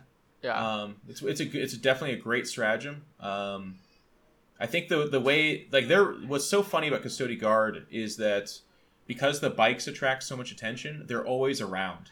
And my list also, kind of like Sean's, does a really good job of making it very difficult to pick ITC objectives. So very often people end up picking. Okay, my mind got scattered. I had this other cool thing I was going to talk about. I'll get back to that in a second. But it's really funny because they'll pick old school against me a lot of the time. But with my guard, my Cadian guard just like hiding in forests and just being like, they're just like eating canned beans and just chilling for most of the game. They end up shooting Custodian Spear guys, hoping to get first strike, but they almost never do. It's very, very hard to do that. So I deny that as well and kind of bait them into it. But one of the things I was going to talk about that's also a big boon to Trahan, and this is actually Jeff being so nice, by the way, because this would be the dick move to pull on people. That's really, really awesome. Trahan's fixed Warlord trait is that all Custodies within 12 inches of him can heroically intervene. It's an amazing trait, but in my list, it's never a question. I always take Grand Strategist. I always take Guard. There's not going to be a situation really where I don't take that. Mm-hmm. But with Shoulder the Mantle, the very few times someone does end up killing my company commander, I make Trahan the Warlord, obviously to deny Warlord, but then I also, and I always explain it, by the way, I'm not that kind of guy. I go, here's his Warlord trait, this is what it is now, and they always go, oh, okay, cool. But then he has a fixed Warlord trait, he takes that Warlord trait, and if there is any Custodes that survive at that stage of the game, which there very often is at least a few, it is absolutely absurd, the tomfoolery you can pull out with that. Yeah. 12 inches, as we know, is a large distance, and it's huge. Heroically Intervene is huge. Yeah, for those of you who are not aware, the heroic intervention rules are really stupid. Your opponent doesn't even have to charge you, and you can heroically intervene into things that did not charge. Yeah. So read the heroic intervention rules. Make sure you understand what they actually say, because they're stupid. I love the precedent. Real quick, I just love the precedent that sets for Trajan. Just like, hey, is the commander dead yet? He's like stomping his feet, head down, ready to charge. Like, is he dead yet? No, he's dead. Okay, let's go in. Let's go in on these Tau before they can Overwatch. The other kind of funny one that catches people off guard a little bit too, and I think it's a chicken and egg argument, so I can kind of see where the confusion comes from too. But you'll play like a Tau player where they're obviously not assaulting anything, but then you'll heroically intervene anyways, and they're like, but there's no assault phase. And I was like, yes, there was. There still is an assault phase. Yeah, you just didn't participate. I don't like the ruling a lot of tournaments have made on that one. I'm honestly hoping that GW erratas the heroic intervention rules, because they're just a mess. Don't you play Tau? I do, but honestly, like, it hurts my Tau less than most things, because I don't ever stay 3 inches from anything with Tau. Yeah, you shouldn't. Yeah. He's not wrong. It's weird, and I guess specifically what people need to know is the weird part. And it's funny because I still educate people on this every time I play, but there's this weird inherent belief that heroic intervention only occurs in the area of an actual charge. So people are like, the character in that area can declare a heroic intervention, when that is in fact not what the rule says. It just says that at the end of assault, you can just declare a heroic intervention with any character, as long as they're within 3 inches of an enemy model. So it really catches some people off guard. At this stage of the game, if you're playing a seasoned player, they know about this. But a lot of times in my first couple of rounds, there's still people that are just like, what are you doing? And it's like, yeah, I mean, this guy, 76 inches, which is obviously impossible, but this guy 100,000 miles away from the actual fight you just declared is going to heroically intervene to these 5 scouts you left next to me. Mm-hmm. Right. You heard a story about a guy who charged, and he decided it was his time. Yep. Yeah, and it's really super abusable between the character rule and like, for example, I use my Blood Angels captain, I give him the relic, the jump pack relic, so he can't be overwatched. And so what I'll do is I'll have Mephiston and Celestine like line up right on the line, but so they don't need Overwatch. And against like a Tau gun line, for example. And then I'll just have the Blood Angels captain charge in, tie some stuff up, and then I'll just have them heroically intervene later on the unit that my Blood Angels captain tied up. Yeah. On my opponent's turn. So it's like, and if you get like a unit of scouts or something in there too, you can tri-point a model and then make it so that they can't shoot any of those characters because the scouts are the closest unit in combat. And then you heroic intervene with Celestine and Mephiston on their turn. And it just like, it creates this like really weird, like, I'm sorry, but I got you with these combat trick scenarios. And I do see it's stupid. I think heroic interventions probably, you should at least be able to Overwatch them or something. I don't know. I don't know how you fix it, but I do agree that it's silly. But I do like at the same time the way close combat has turned into like this more of this finesse. You know, you have to be careful with your movement. You have to really know how to charge part things. Of the game. It is. It's. Absolutely. I agree. Really good players show themselves off there. I had the most Custody moment ever in the tournament yesterday. It was a really close game against my buddy who was playing Deathwatch, but he had 2 Xiphon Interceptors kind of in my lines on his turn. He also deep struck a kill team or whatever. They got closest to my company commander. They shoot him up in the face. I then shoulder the mantle over to Trahan, who's in the middle of the whole mess. And then 1 unit of my bikes heroically intervened into one of his Xiphon Interceptors, and the other one declared swooping assault into the other one. Oh. And in his turn, he got charged by my bikes and then heroically intervened and lost both the flyers, and the game completely swung around. Yeah, that's crazy. And you're also on top of that, you're also like 12 inches closer to where you want to be, too. It's gigantic, yeah. Yeah. You move and then you move and then you pile in afterwards, and it's just Well, Yeah, time's a resource in this game too. So like every unit that you invest a lot of points into, if for one turn it whiffs or doesn't get a kill, that means that you're one turn down from them potentially doing what they're supposed to do, right? Yeah. But if you're able to kill something in your opponent's turn, which is the classic kind of interceptor scenario, or Overwatch with like Tau Overwatch, then it becomes this weird. That unit can go like through the roof in value, or at least make up for mistakes earlier. Yeah. I get that as Tau a lot. Like, people will be like, well, I only have 2 guys left in this squad. I may as well charge your gun line. And I'm like, you really shouldn't, because I still need to shoot those 2 guys on my turn if you just leave them there. But, give me a free shooting phase, I guess. Thanks. So I like the list a lot. I'm really, really happy with it. Knights was the big question mark, but I killed a whole bunch of them, and it felt very strategic. It, obviously, if I make a mistake and a knight runs wild, I'm going to have a really, really bad time. And I think on paper it's not the scariest list, but what I like about it is I feel like as long as I play smart and I play well, I can beat anything with it, as opposed to if I took the high-powered, mostly bike list. I think that list is scarier on paper, but it has worse matchups where it doesn't matter how strategic I am. It just at some point comes down to the 2 of us butting heads, and I can lose in that scenario. Yeah. And the guard, like, I have 21 custodian models in this list too, which is a lot more than I think people are used to dealing with, and they all have different kind of synergistic stuff that they can do. So it's really, really good. I have one little thing I'm curious about. You're not running the Vexilla guy on that list. Do you not find him to be useful most of the time? Or no, he's fantastic. It honestly it came down to one less bike, and then him. Like, I don't have any wiggle room in the Custodian Guard, or excuse me, in the Imperial Guard portion of it. It's just the 5 points extra on each infantry. Yeah. And I think denying Reaper is bigger there, and I still do want some mortars because that still is fairly nice.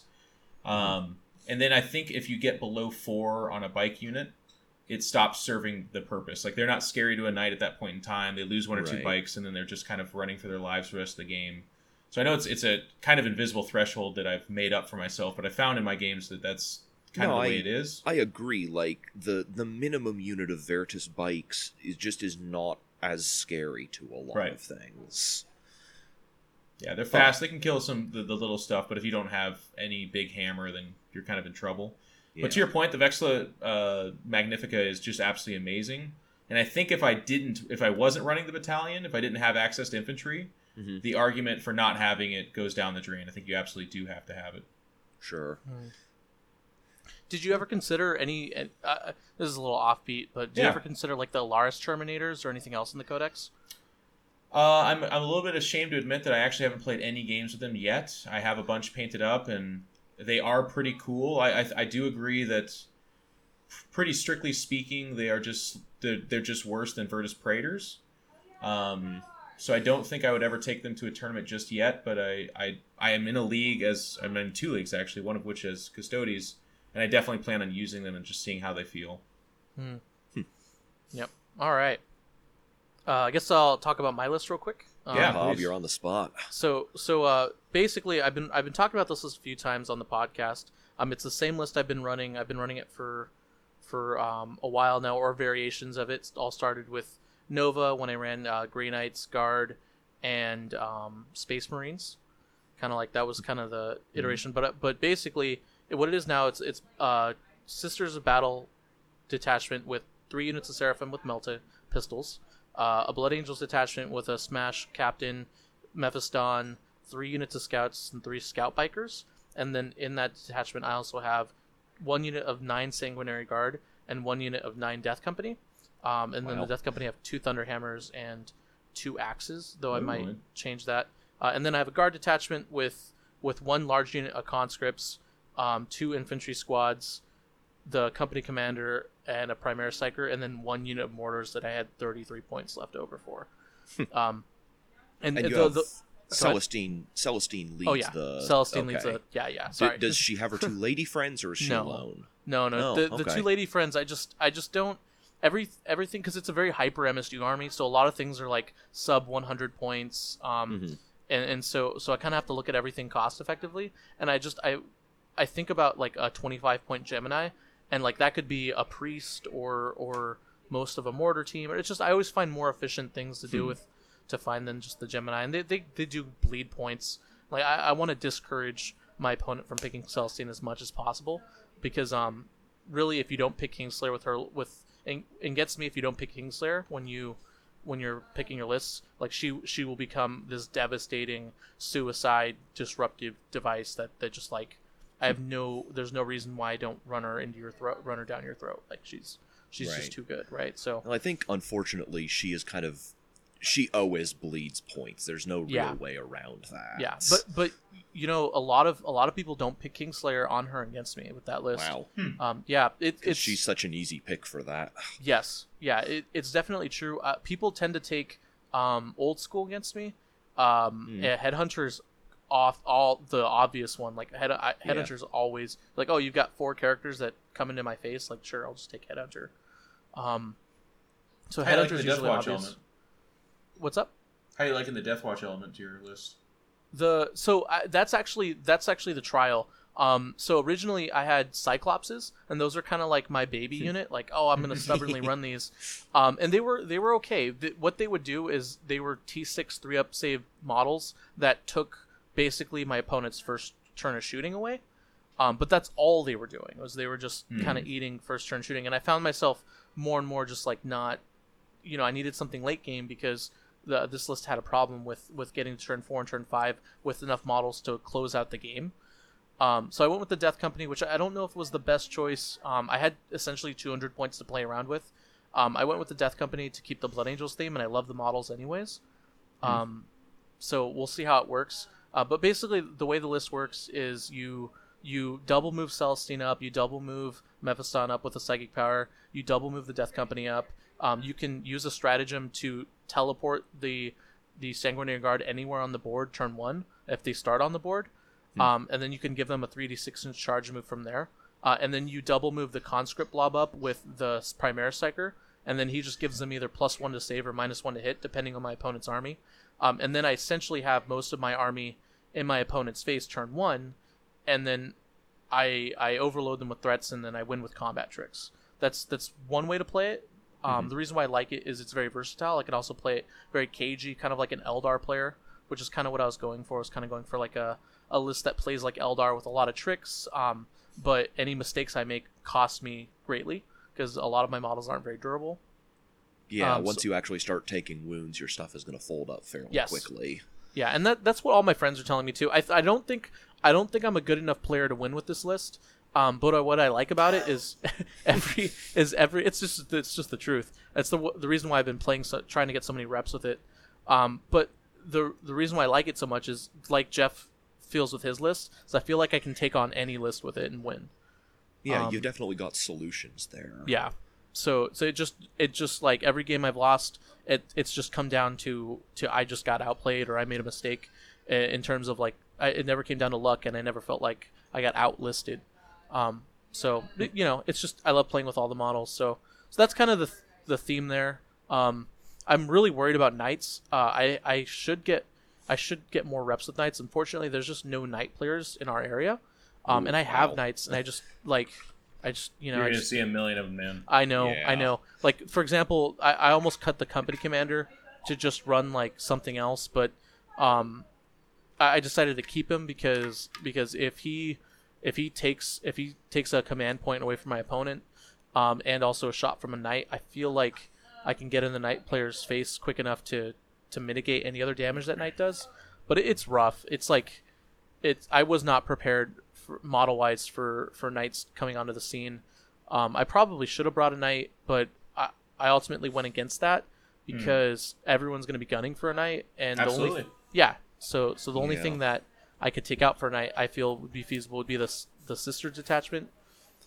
So what's going to be funny is that the BAO terrain, and this will help if there's anybody traveling that's listening to this, if they have a chance or if they just don't know from years past, it's very good terrain. It's not quite LVO in the sense that there's a bunch of buildings and lots of line of sight blocking, but there's going to be a lot. There is going to be, we should take a family picture, there's going to be 300 Blood Angel captains running around with hammers Yes. and shields. Yeah. And one of those guys can, if not outright kill a knight, at least get it very close to being dead reliably. I'm not even talking about good dice. It's just like it will do that. The BA captain, like, if you have the command points to either make him fight a second time, or if the knight dances all over you and kills you, then you use only death does duty end. He should be able to charge most any knight and kill it, unless you get pretty bad dice, or you do not have enough command points to do those things, and honestly, you should. Blood Angels are so command point hungry, you need to be having plenty to feed into them. Mm-hmm. I feel like if you can make it past the first couple of rounds, you'll be okay on knights. The scary list then becomes like Brandon Grant's, Castellan with guard. That's going to be the more common thing. So, that list is rough. Brandon's running that. Mitch Pelham is running a very similar list and has taken some GT level events with it. Mm-hmm. You're going to see a lot of guard backed by a knight and either Blood Angels or Shield Captains. Because having like a big shooty thing, a whole bunch of bodies to hold the field, and a couple really smashy characters is just, it's a fantastic strategy. It's the so classic good. Imperium, just kind of like take all the good things available to your meta faction. Yeah, I agree. That's going to be one of the higher performing lists at the BAO, and I just don't know. I know Jeff's list can actually beat up on a guard list with the Custodes do a lot of work against guard. Those Hurricane Bolters are, especially with that reroll ones, like they will chew guard to pieces. Yeah, I think what I've been telling myself, hopefully this works out, is that a Knight Castellan is just like every other big scary single thing that people have been running for editions now. It's just like it's gonna be hard to kill. It's going to kill things one thing a turn. It might whiff one turn, so like cool if that happens, cool. But ultimately, I think I just have to ignore the Knight Castellan and then just play the objective game and win that way. I think I'm just gonna have to play that the way I would play like the old Wraith Knights or like a Storm Surge or a double Storm Surge or like the Taunar or whatever big scary thing. They're all the same if you think about it. And I think my recommendation, because for those of you who know who Shaylin is, she's one of the top GK players. I play her all the time and travel to tournaments with her. She plays a very similar list to yours, basically minus the guard plus Grey Knights. Yeah. And the way she has sort of learned to handle knights is you don't need to kill them turn 1, you just need to hide from them turn 1, and then turn 2 you can start getting in and getting charges. And like that Castellan looks scary, but if you put 2 shield captains into it, he's done. Or he's going to go down pretty easy. It's very tough against shooting, but it folds up as soon as you start putting melee into it. Yep. That's my goal. Now, if I run into like 3 Knight Gallants backed by a horde of guard, I think I'm in a lot of trouble then. That's an interesting list. It's the quintessential gatekeeper list. Like that is Sean, it would have an extremely tough, if not impossible, time against you. Yeah, against me. That's a scary list. Yeah. I almost brought that too. I was so close. I was like, I'm just gonna bring 3 knights and a bunch of guard, and then just like it's a good list. Play gatekeeper. But it's not fast. Quite the top end, I don't think.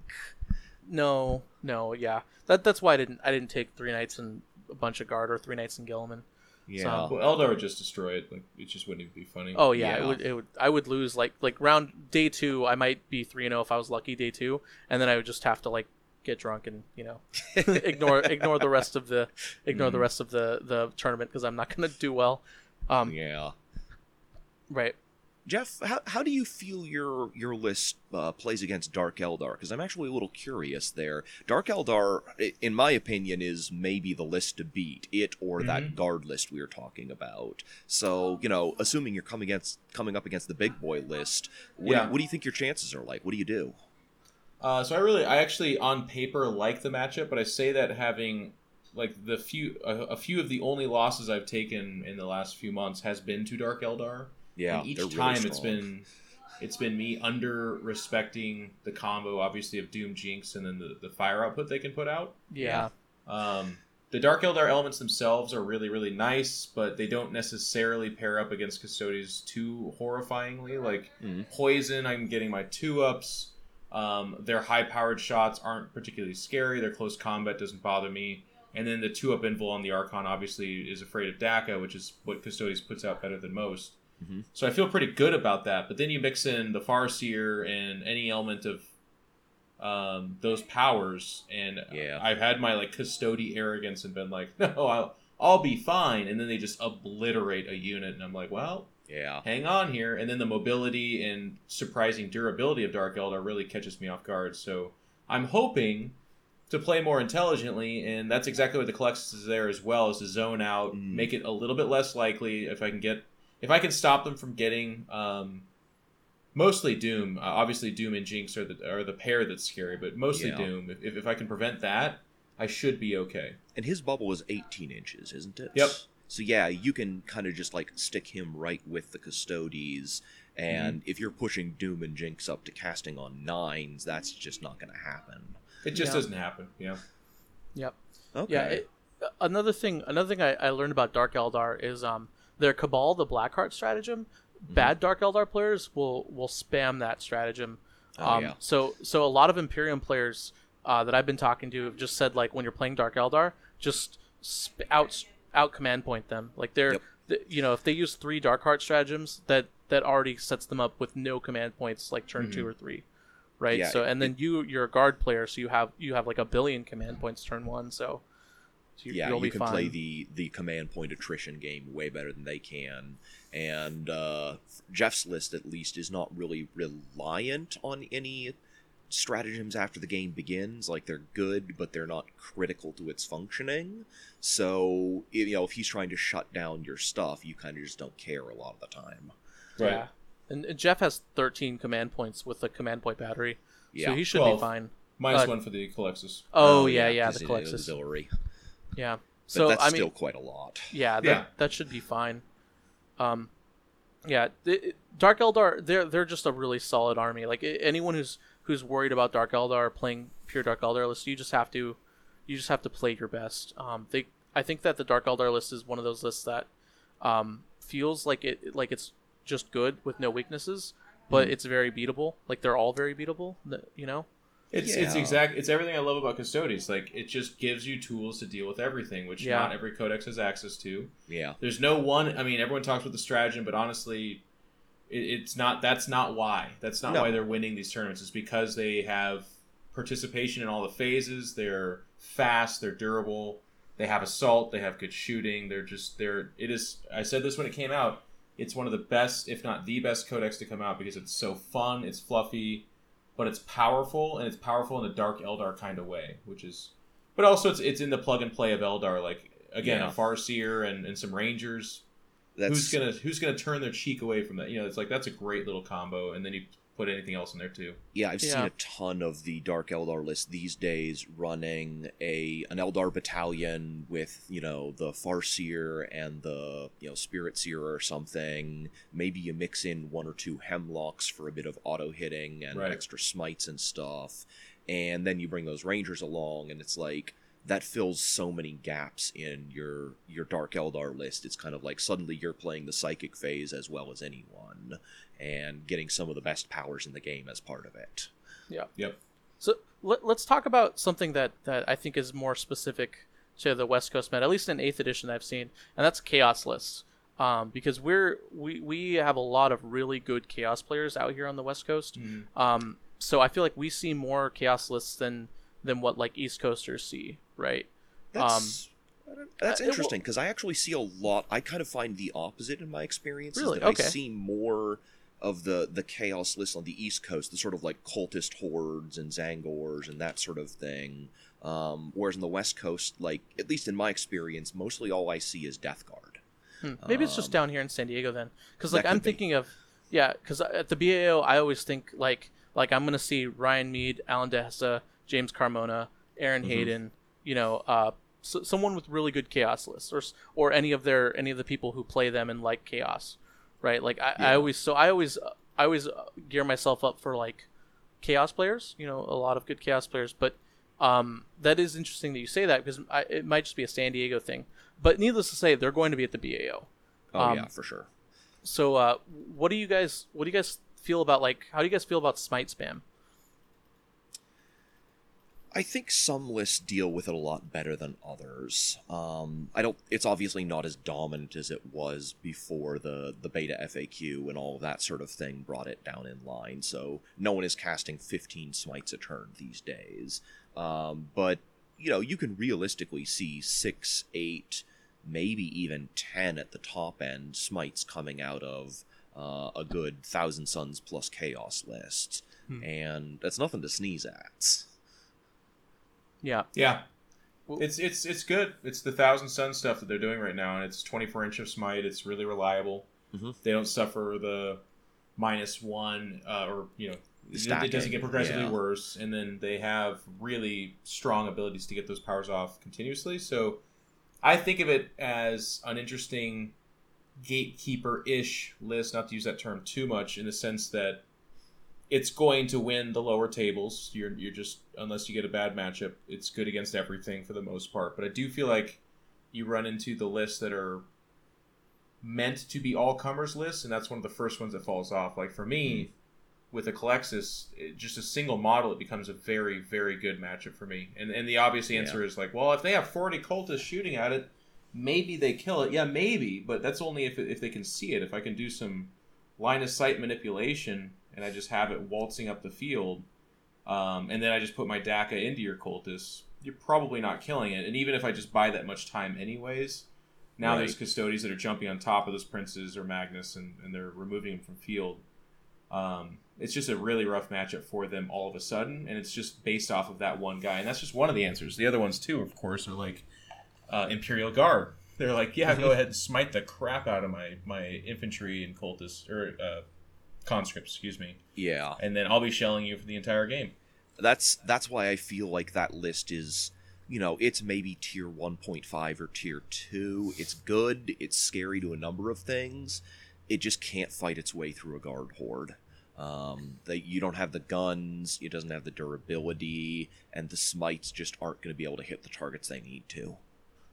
Yeah, that's fair. They just don't have the options. Like, if you take Magnus, and your plan is to just waltz up the field behind cultists, the Castellan or Shadow Sword or whatever is going to just be plucking at you for 2 or 3 turns, and you're going to fail. If you have your 3-up invul, you're going to fail 2 or 3 saves, and each one of those shots is so devastating that you're going to be down to Magnus, and then you got these princes, but then there's a Bulgrin Star, and there's priests, and there's psychers, and it's a lot. It just doesn't have the toolbox it really needs to, beat some of the top-end lists, I think.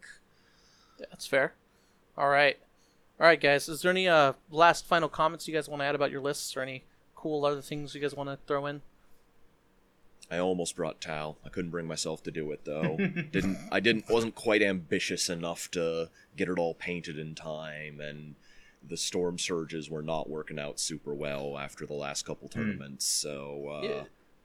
What is it with double? Like, does double Storm Surge just not have, good damage? Like, I was actually running the triple, 3 Storm Surges, 2 Riptides. The problem was, despite having, 8 to 9 drops, I didn't ever go first. And, I would consider it. The problem, basically, the issue was, I'd get hit with bad luck. And it's not to say I lost because of bad luck, because a good list can absorb some bad luck. A list needs to be able to, oh man, I rolled poorly on those saves, and then be able to recover from that. And the thing I found with the Storm Surge list was that it couldn't. I would, get hit by the Chaos Leviathan Dread with the Butcher Cannons, and it's oops, I failed 10 saves, there goes a Storm Surge, and I just couldn't recover from that. As soon as I started taking casualties like that, the list just went downhill way too quickly. So, it has the firepower, it has a lot of durability until it doesn't. Okay. I'm just excited. I think this is one of the bigger, the biggest tournament on the West Coast for us since, I guess, the LVO, kinda. So yeah, it's really, really fun. I'm not entirely sure who's traveling in yet. It's kind of always a bit of a surprise that way. We've had some East Coast guys. We have guys from the middle of the country. And then a couple of times we've had nobody. It's just been like a showcase of the top West Coast talent. It's right before the ETC, which is really hyped up this year as well. So I don't know if that means we're going to have less guys coming over or if there's going to be guys testing lists or what. But for me personally, 8th edition's been like the best Warhammer we've seen in a while. Most of the codexes are out. I know Orc players, Space Wolf players listening right now, I'm very sorry they didn't come out just yet. Hey, Gene Stealer Cult also. That's right. And Imperial Agents, all those Inquisition players. Here's the thing. Grinding their teeth. Gene Stealer Cult players aren't actually even Gene Stealer Cult players. They are Tyranid players that like a Guard battalion or two. They're like Inari. They're like Inari players, right? When's the Inari Codex coming out, GW? I'm waiting. My faction is garbage. Wait, no, it's super good. It's going to be good. The train's great. It's going to be hot. If anyone's listening to this or going. Oh, man, it's going to be... Do not wear jeans. Do not wear a sweatshirt. It's going to be smoking hot, and it's going to be loud. So hydrate. Yeah. Rest the day before. Come in ready to go. It's a great tournament. It's one of my absolute favorites of the year, but it is going to be hot. Pray for a table near one of those gigantic fans so that you don't catch on fire halfway through round 3. Yeah. And come ready for Knights, by the way. If anyone out there is like, I've got my army painted up, and someone's like, what do you do about Knights? And you're like, well, I just hope not to face any. Don't do that. Don't do it. This is the Knight tournament, I promise you. Yeah, they're going to be everywhere for at least another month or two here. Like, they may not be taking top tables at everything, but you're going to see them constantly. Because they're big, gorgeous models. People love them, and a lot of people still have them from 7th edition. Yeah. Okay. Yeah. All right, guys. Well, thank you very much for listening. If you guys have any questions or if you guys want to come say hi to us at the BAO, you can email me, frontlinegamingpdpop@gmail.com. I will send you guys pictures of Sean and Jeff so you know what they look like. But my secret identity, Pablo. I'm just joking. You guys can just approach me at the BAO and I'll point them out to you. If Jeff might look a little scary, so you might have to wait until his game's over. But I promise, Jeff's a big old bear, big old teddy bear when you meet him, and Sean's a nice guy too. So yeah, say hi to us all. We're all going to be there. Yeah, and I'm super excited. I can't wait for next episode. Next episode is going to be a lot of fun. I think it'll be like the ETC primer episode, and then we'll all have a tournament to talk about. Val will have his tournament in London, which I forgot to mention. Mr. Val. London? Yeah, he's not London. UK. ETC. No. He's going TGX to or not TGX. I had it pulled up, and then it moved because it was on the page forever. Good for him. Yeah. He's going to he's going to a tournament in the UK. I can't find it because Val comments like every 10 seconds. So Chatty Cathy, that one. The NWO in Southport, UK. Okay. Yeah. So actually, if you guys, Val Heffelfinger, add him on Facebook. Val is super in tune with the 40K community, and he's about to go on a crazy tournament spree. He's going to play.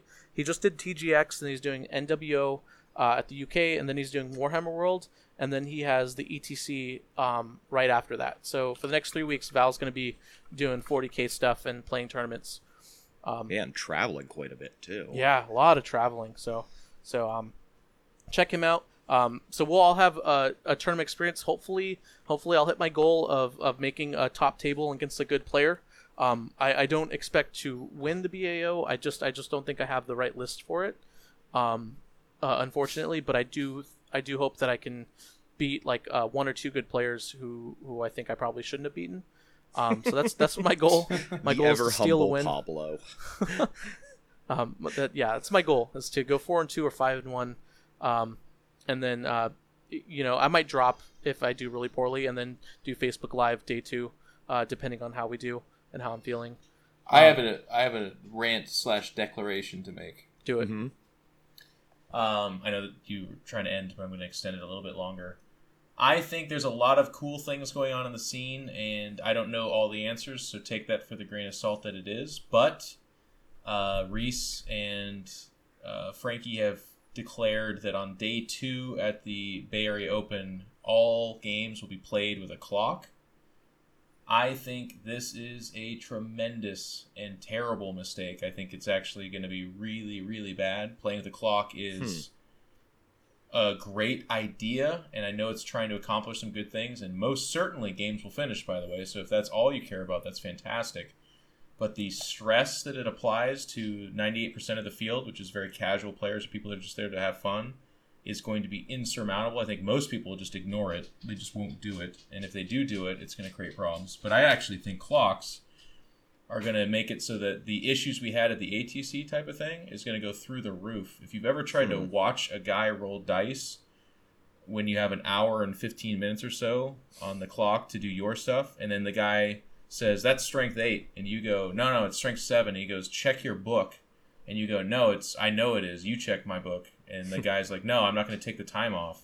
And the two of you get into that stalemate right there. Then you call over a judge, but more time's ticking off, and it's ticking off of one of your clocks. And then you click it over to him because he's the one of the dispute, but he clicks it back over to you because it's your turn. Then you punch him in the face, and then he pulls out a sword and cuts you in the stomach. Wow. Like, that's what's going to end up happening is this kind of shit where people are like, any dispute, any problems, it's all going to get magnified quite a bit when you implement it like globally this way. I personally think clocks should be at the final tables, which I know is not at the BAO, so that's a bit of an issue, but like at the LVO, for instance, and then there should be a judge there at every table that you have a clock at. And if you don't do it that way, and you don't have people that are practiced with clocks, you're going to have more issues than you ever would before. To be clear, is it literally every table, or is it only Day the 2. undefeated tables? Day 2, it's every table from Wow. what I read. That's a little more ambitious than I might go with it. And I could be wrong. Someone can tell me if I'm wrong, but what I understand is Day 2 is all tables have clocks. And I'm not 100% certain, but I was of the understanding that when a neutral action is taking place, such as checking a codex, you pause the clock and it does not count against either player. How could that be possible, though? Almost all chess clocks have a way to pause them. No, I mean in the game. Like, if you give each other an hour and 15 and you just pause time. Yes. I mean, you almost always end the game with time left on the clock for one player or the other. Maybe. Well, I mean, you can't start a turn. Not in 8th edition, my friend. You can't start a turn if either player has less than 10 minutes on the clock. So it's virtually impossible to... So here's my point. Let's say everything you're saying is correct. 99% of the people using these clocks won't know any of what you just said. Sure, I agree that, like, for the players who aren't in contention for something, the people who are not at least 2-1 come day 2 and arguably 3-0, there's no real point to the chess clocks. The guy who's 1-2 or 0-3 doesn't care about chess clocks, so forcing him to use them is kind of pointless. I think they'll have the clock on their table if I'm correct about that, and they'll just be like, no, and no one's going to come over and be like, both of you, get out of the building, you're out of here. It's not going to be like that, I know. Right. But my point is, there is going to be a lot of people using clocks for the first, second, third, or fourth time, or whatever it is, and there is going to be disputes, and they're not going to know how to handle it, and it's going to create problems. But what I am saying is the drama we've been having of guys like getting rules wrong, rolling dice too quick, slow playing. Slow playing is going to go away, obviously, with clocks, but I'm just saying it out to the general populace. Play with the clock. You cannot watch your opponent that much at the same time. It's really hard. Yeah. And there's weird stuff too, like when a guy overwatches you with fucking aggressors that re-roll everything. Yeah. You better click that clock over, and if you don't, it's taking up 5 minutes of your time. Mm-hmm. Yeah, it's my recommendation, and I agree with Jeff on a lot of this stuff. I think it has the potential for problems, but honestly, I would say start playing with chess clocks, guys. They're really not that expensive. Just get one, start playing with it, because if you think you have a shot at winning a GT, you need to know how to use a chess clock. Yeah, it's the wave of the future, probably. Yeah, it's not a solution anyone likes, but something needs to be done. Games ending on turn 2 is not okay. Yeah, and we actually, the listeners just actually heard this. We ended the previous segment on slow play. It's kind of funny. Yeah. But yeah, I think you're right, Jeff. As much as I hate to say it, I think there might be a little bit of a disconnect there. With that decision from the community.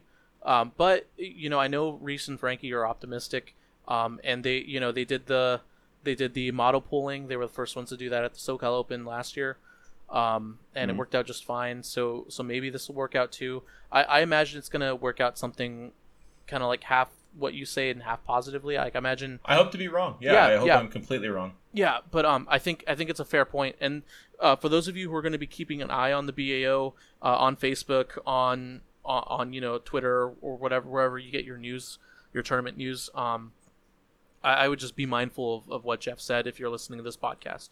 Is there might be some errors, there might be some happy mistakes, so to speak. But I think ultimately the BAO historically, there've always been really tense top tables at the BAO, more than most actually. I've actually always found that the top tables at the BAO are more intense than the top tables at the LVO, which I think is actually really strange.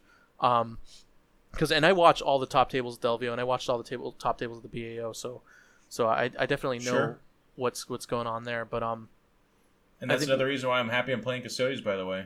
Guess who does not have a tough time with time at all? I'll tell you what. Not at all. That was definitely one thing with like all the big top heavy tile lists I've played is like when you finish your game in an hour every round, either tabling or being tabled, you don't got to worry about that shit. No. My army's slow, so I'm gonna be huffing and puffing the whole time at the tournament, which I'm forcing myself. Yeah, sweatband. One final tip before we leave off, to the tune of Jeff's statement. Mm-hmm. If you are playing with chess clocks, I highly recommend. They're 2 hour and 45-minute rounds. Let me just triple check that real quick. They are 2 hour. There are 2 hour and 45-minute, 3 hour. I can't do math. They are longer rounds. So always start if they're 2 hour 45-minute rounds, for example. Give each player an hour and 15 minutes instead of the full instead of breaking down time evenly, and then give yourself that 15-minute wiggle room for both the start of the game and the end of the game, and for any judge rule calls. So just take 15 minutes off both players' times. Tell your opponent too. If your opponent's like, hey, it's 2 hours and 45 minutes, how are we going to divide that evenly? Like, we'll actually give each other 1 hour and 15 minutes. That way we have 15 minutes of grace time for both of us, so that we're not freaking out on time. So, and I think that's why the 15 minutes was put in place, just to give players that little extra time. And then communicate with your opponent. Always 100%. Tell them what's going on. If there's a chess clock, if they've never played a chess clock, and you have, let them know what's going on. Be patient with them. And if neither of you have a chess clock and you find yourselves in an unfortunate situation of having a chess clock and being like 3-0 day 2 at the BAO, and neither of you know how to use it, reach out to Reese or Frankie. Or if you see me and I'm close by at a table, give me a shout out, and I will gladly come and help you, even if it costs me my game, because I'm still there to help. So just keep that in mind, guys. All I would add, by the way, is if you are playing with clocks, play fast. You'll be so surprised how quick, because you do not want what happens when the clock ends and you're like, oh, what do we do? You want to talk it out? The other guy's like, no, I got 25 minutes. I'm going to play by myself. Goodbye. Yep. Yeah, like, even if you have to end your turn to save yourself like 5 minutes for rolling. Don't overwatch with guardsmen. All that stuff. But play fast and end with time. Don't be like, oh, I've got 15 minutes. It's fine. I'll really think this one out, because maybe it works out that way. Maybe it doesn't. But end with time and play quick. Yeah, you'll be surprised how quick you can play if you actually put your mind to it. Because a lot of the time, it's the fact that you don't have any awareness of how long it's taking. And when you try and play fast, you'll play fast. Yeah, right on. All right, guys. Well, Jeff and Sean, thank you very much for coming on. I really appreciate you guys taking the time to wait for the previous recording and then coming on and talking about the BAO and giving up all of your secrets. Thanks for having us, Pablo. All right, guys. Once again, email me, frontlinegamingpdpop@gmail.com, if you like what you heard, or if you just want to hear more, if you want to let me know how I'm doing, or if you have any criticisms, or really anything. I just like you guys emailing me. Have a good one, guys. We'll see you all after the BAO.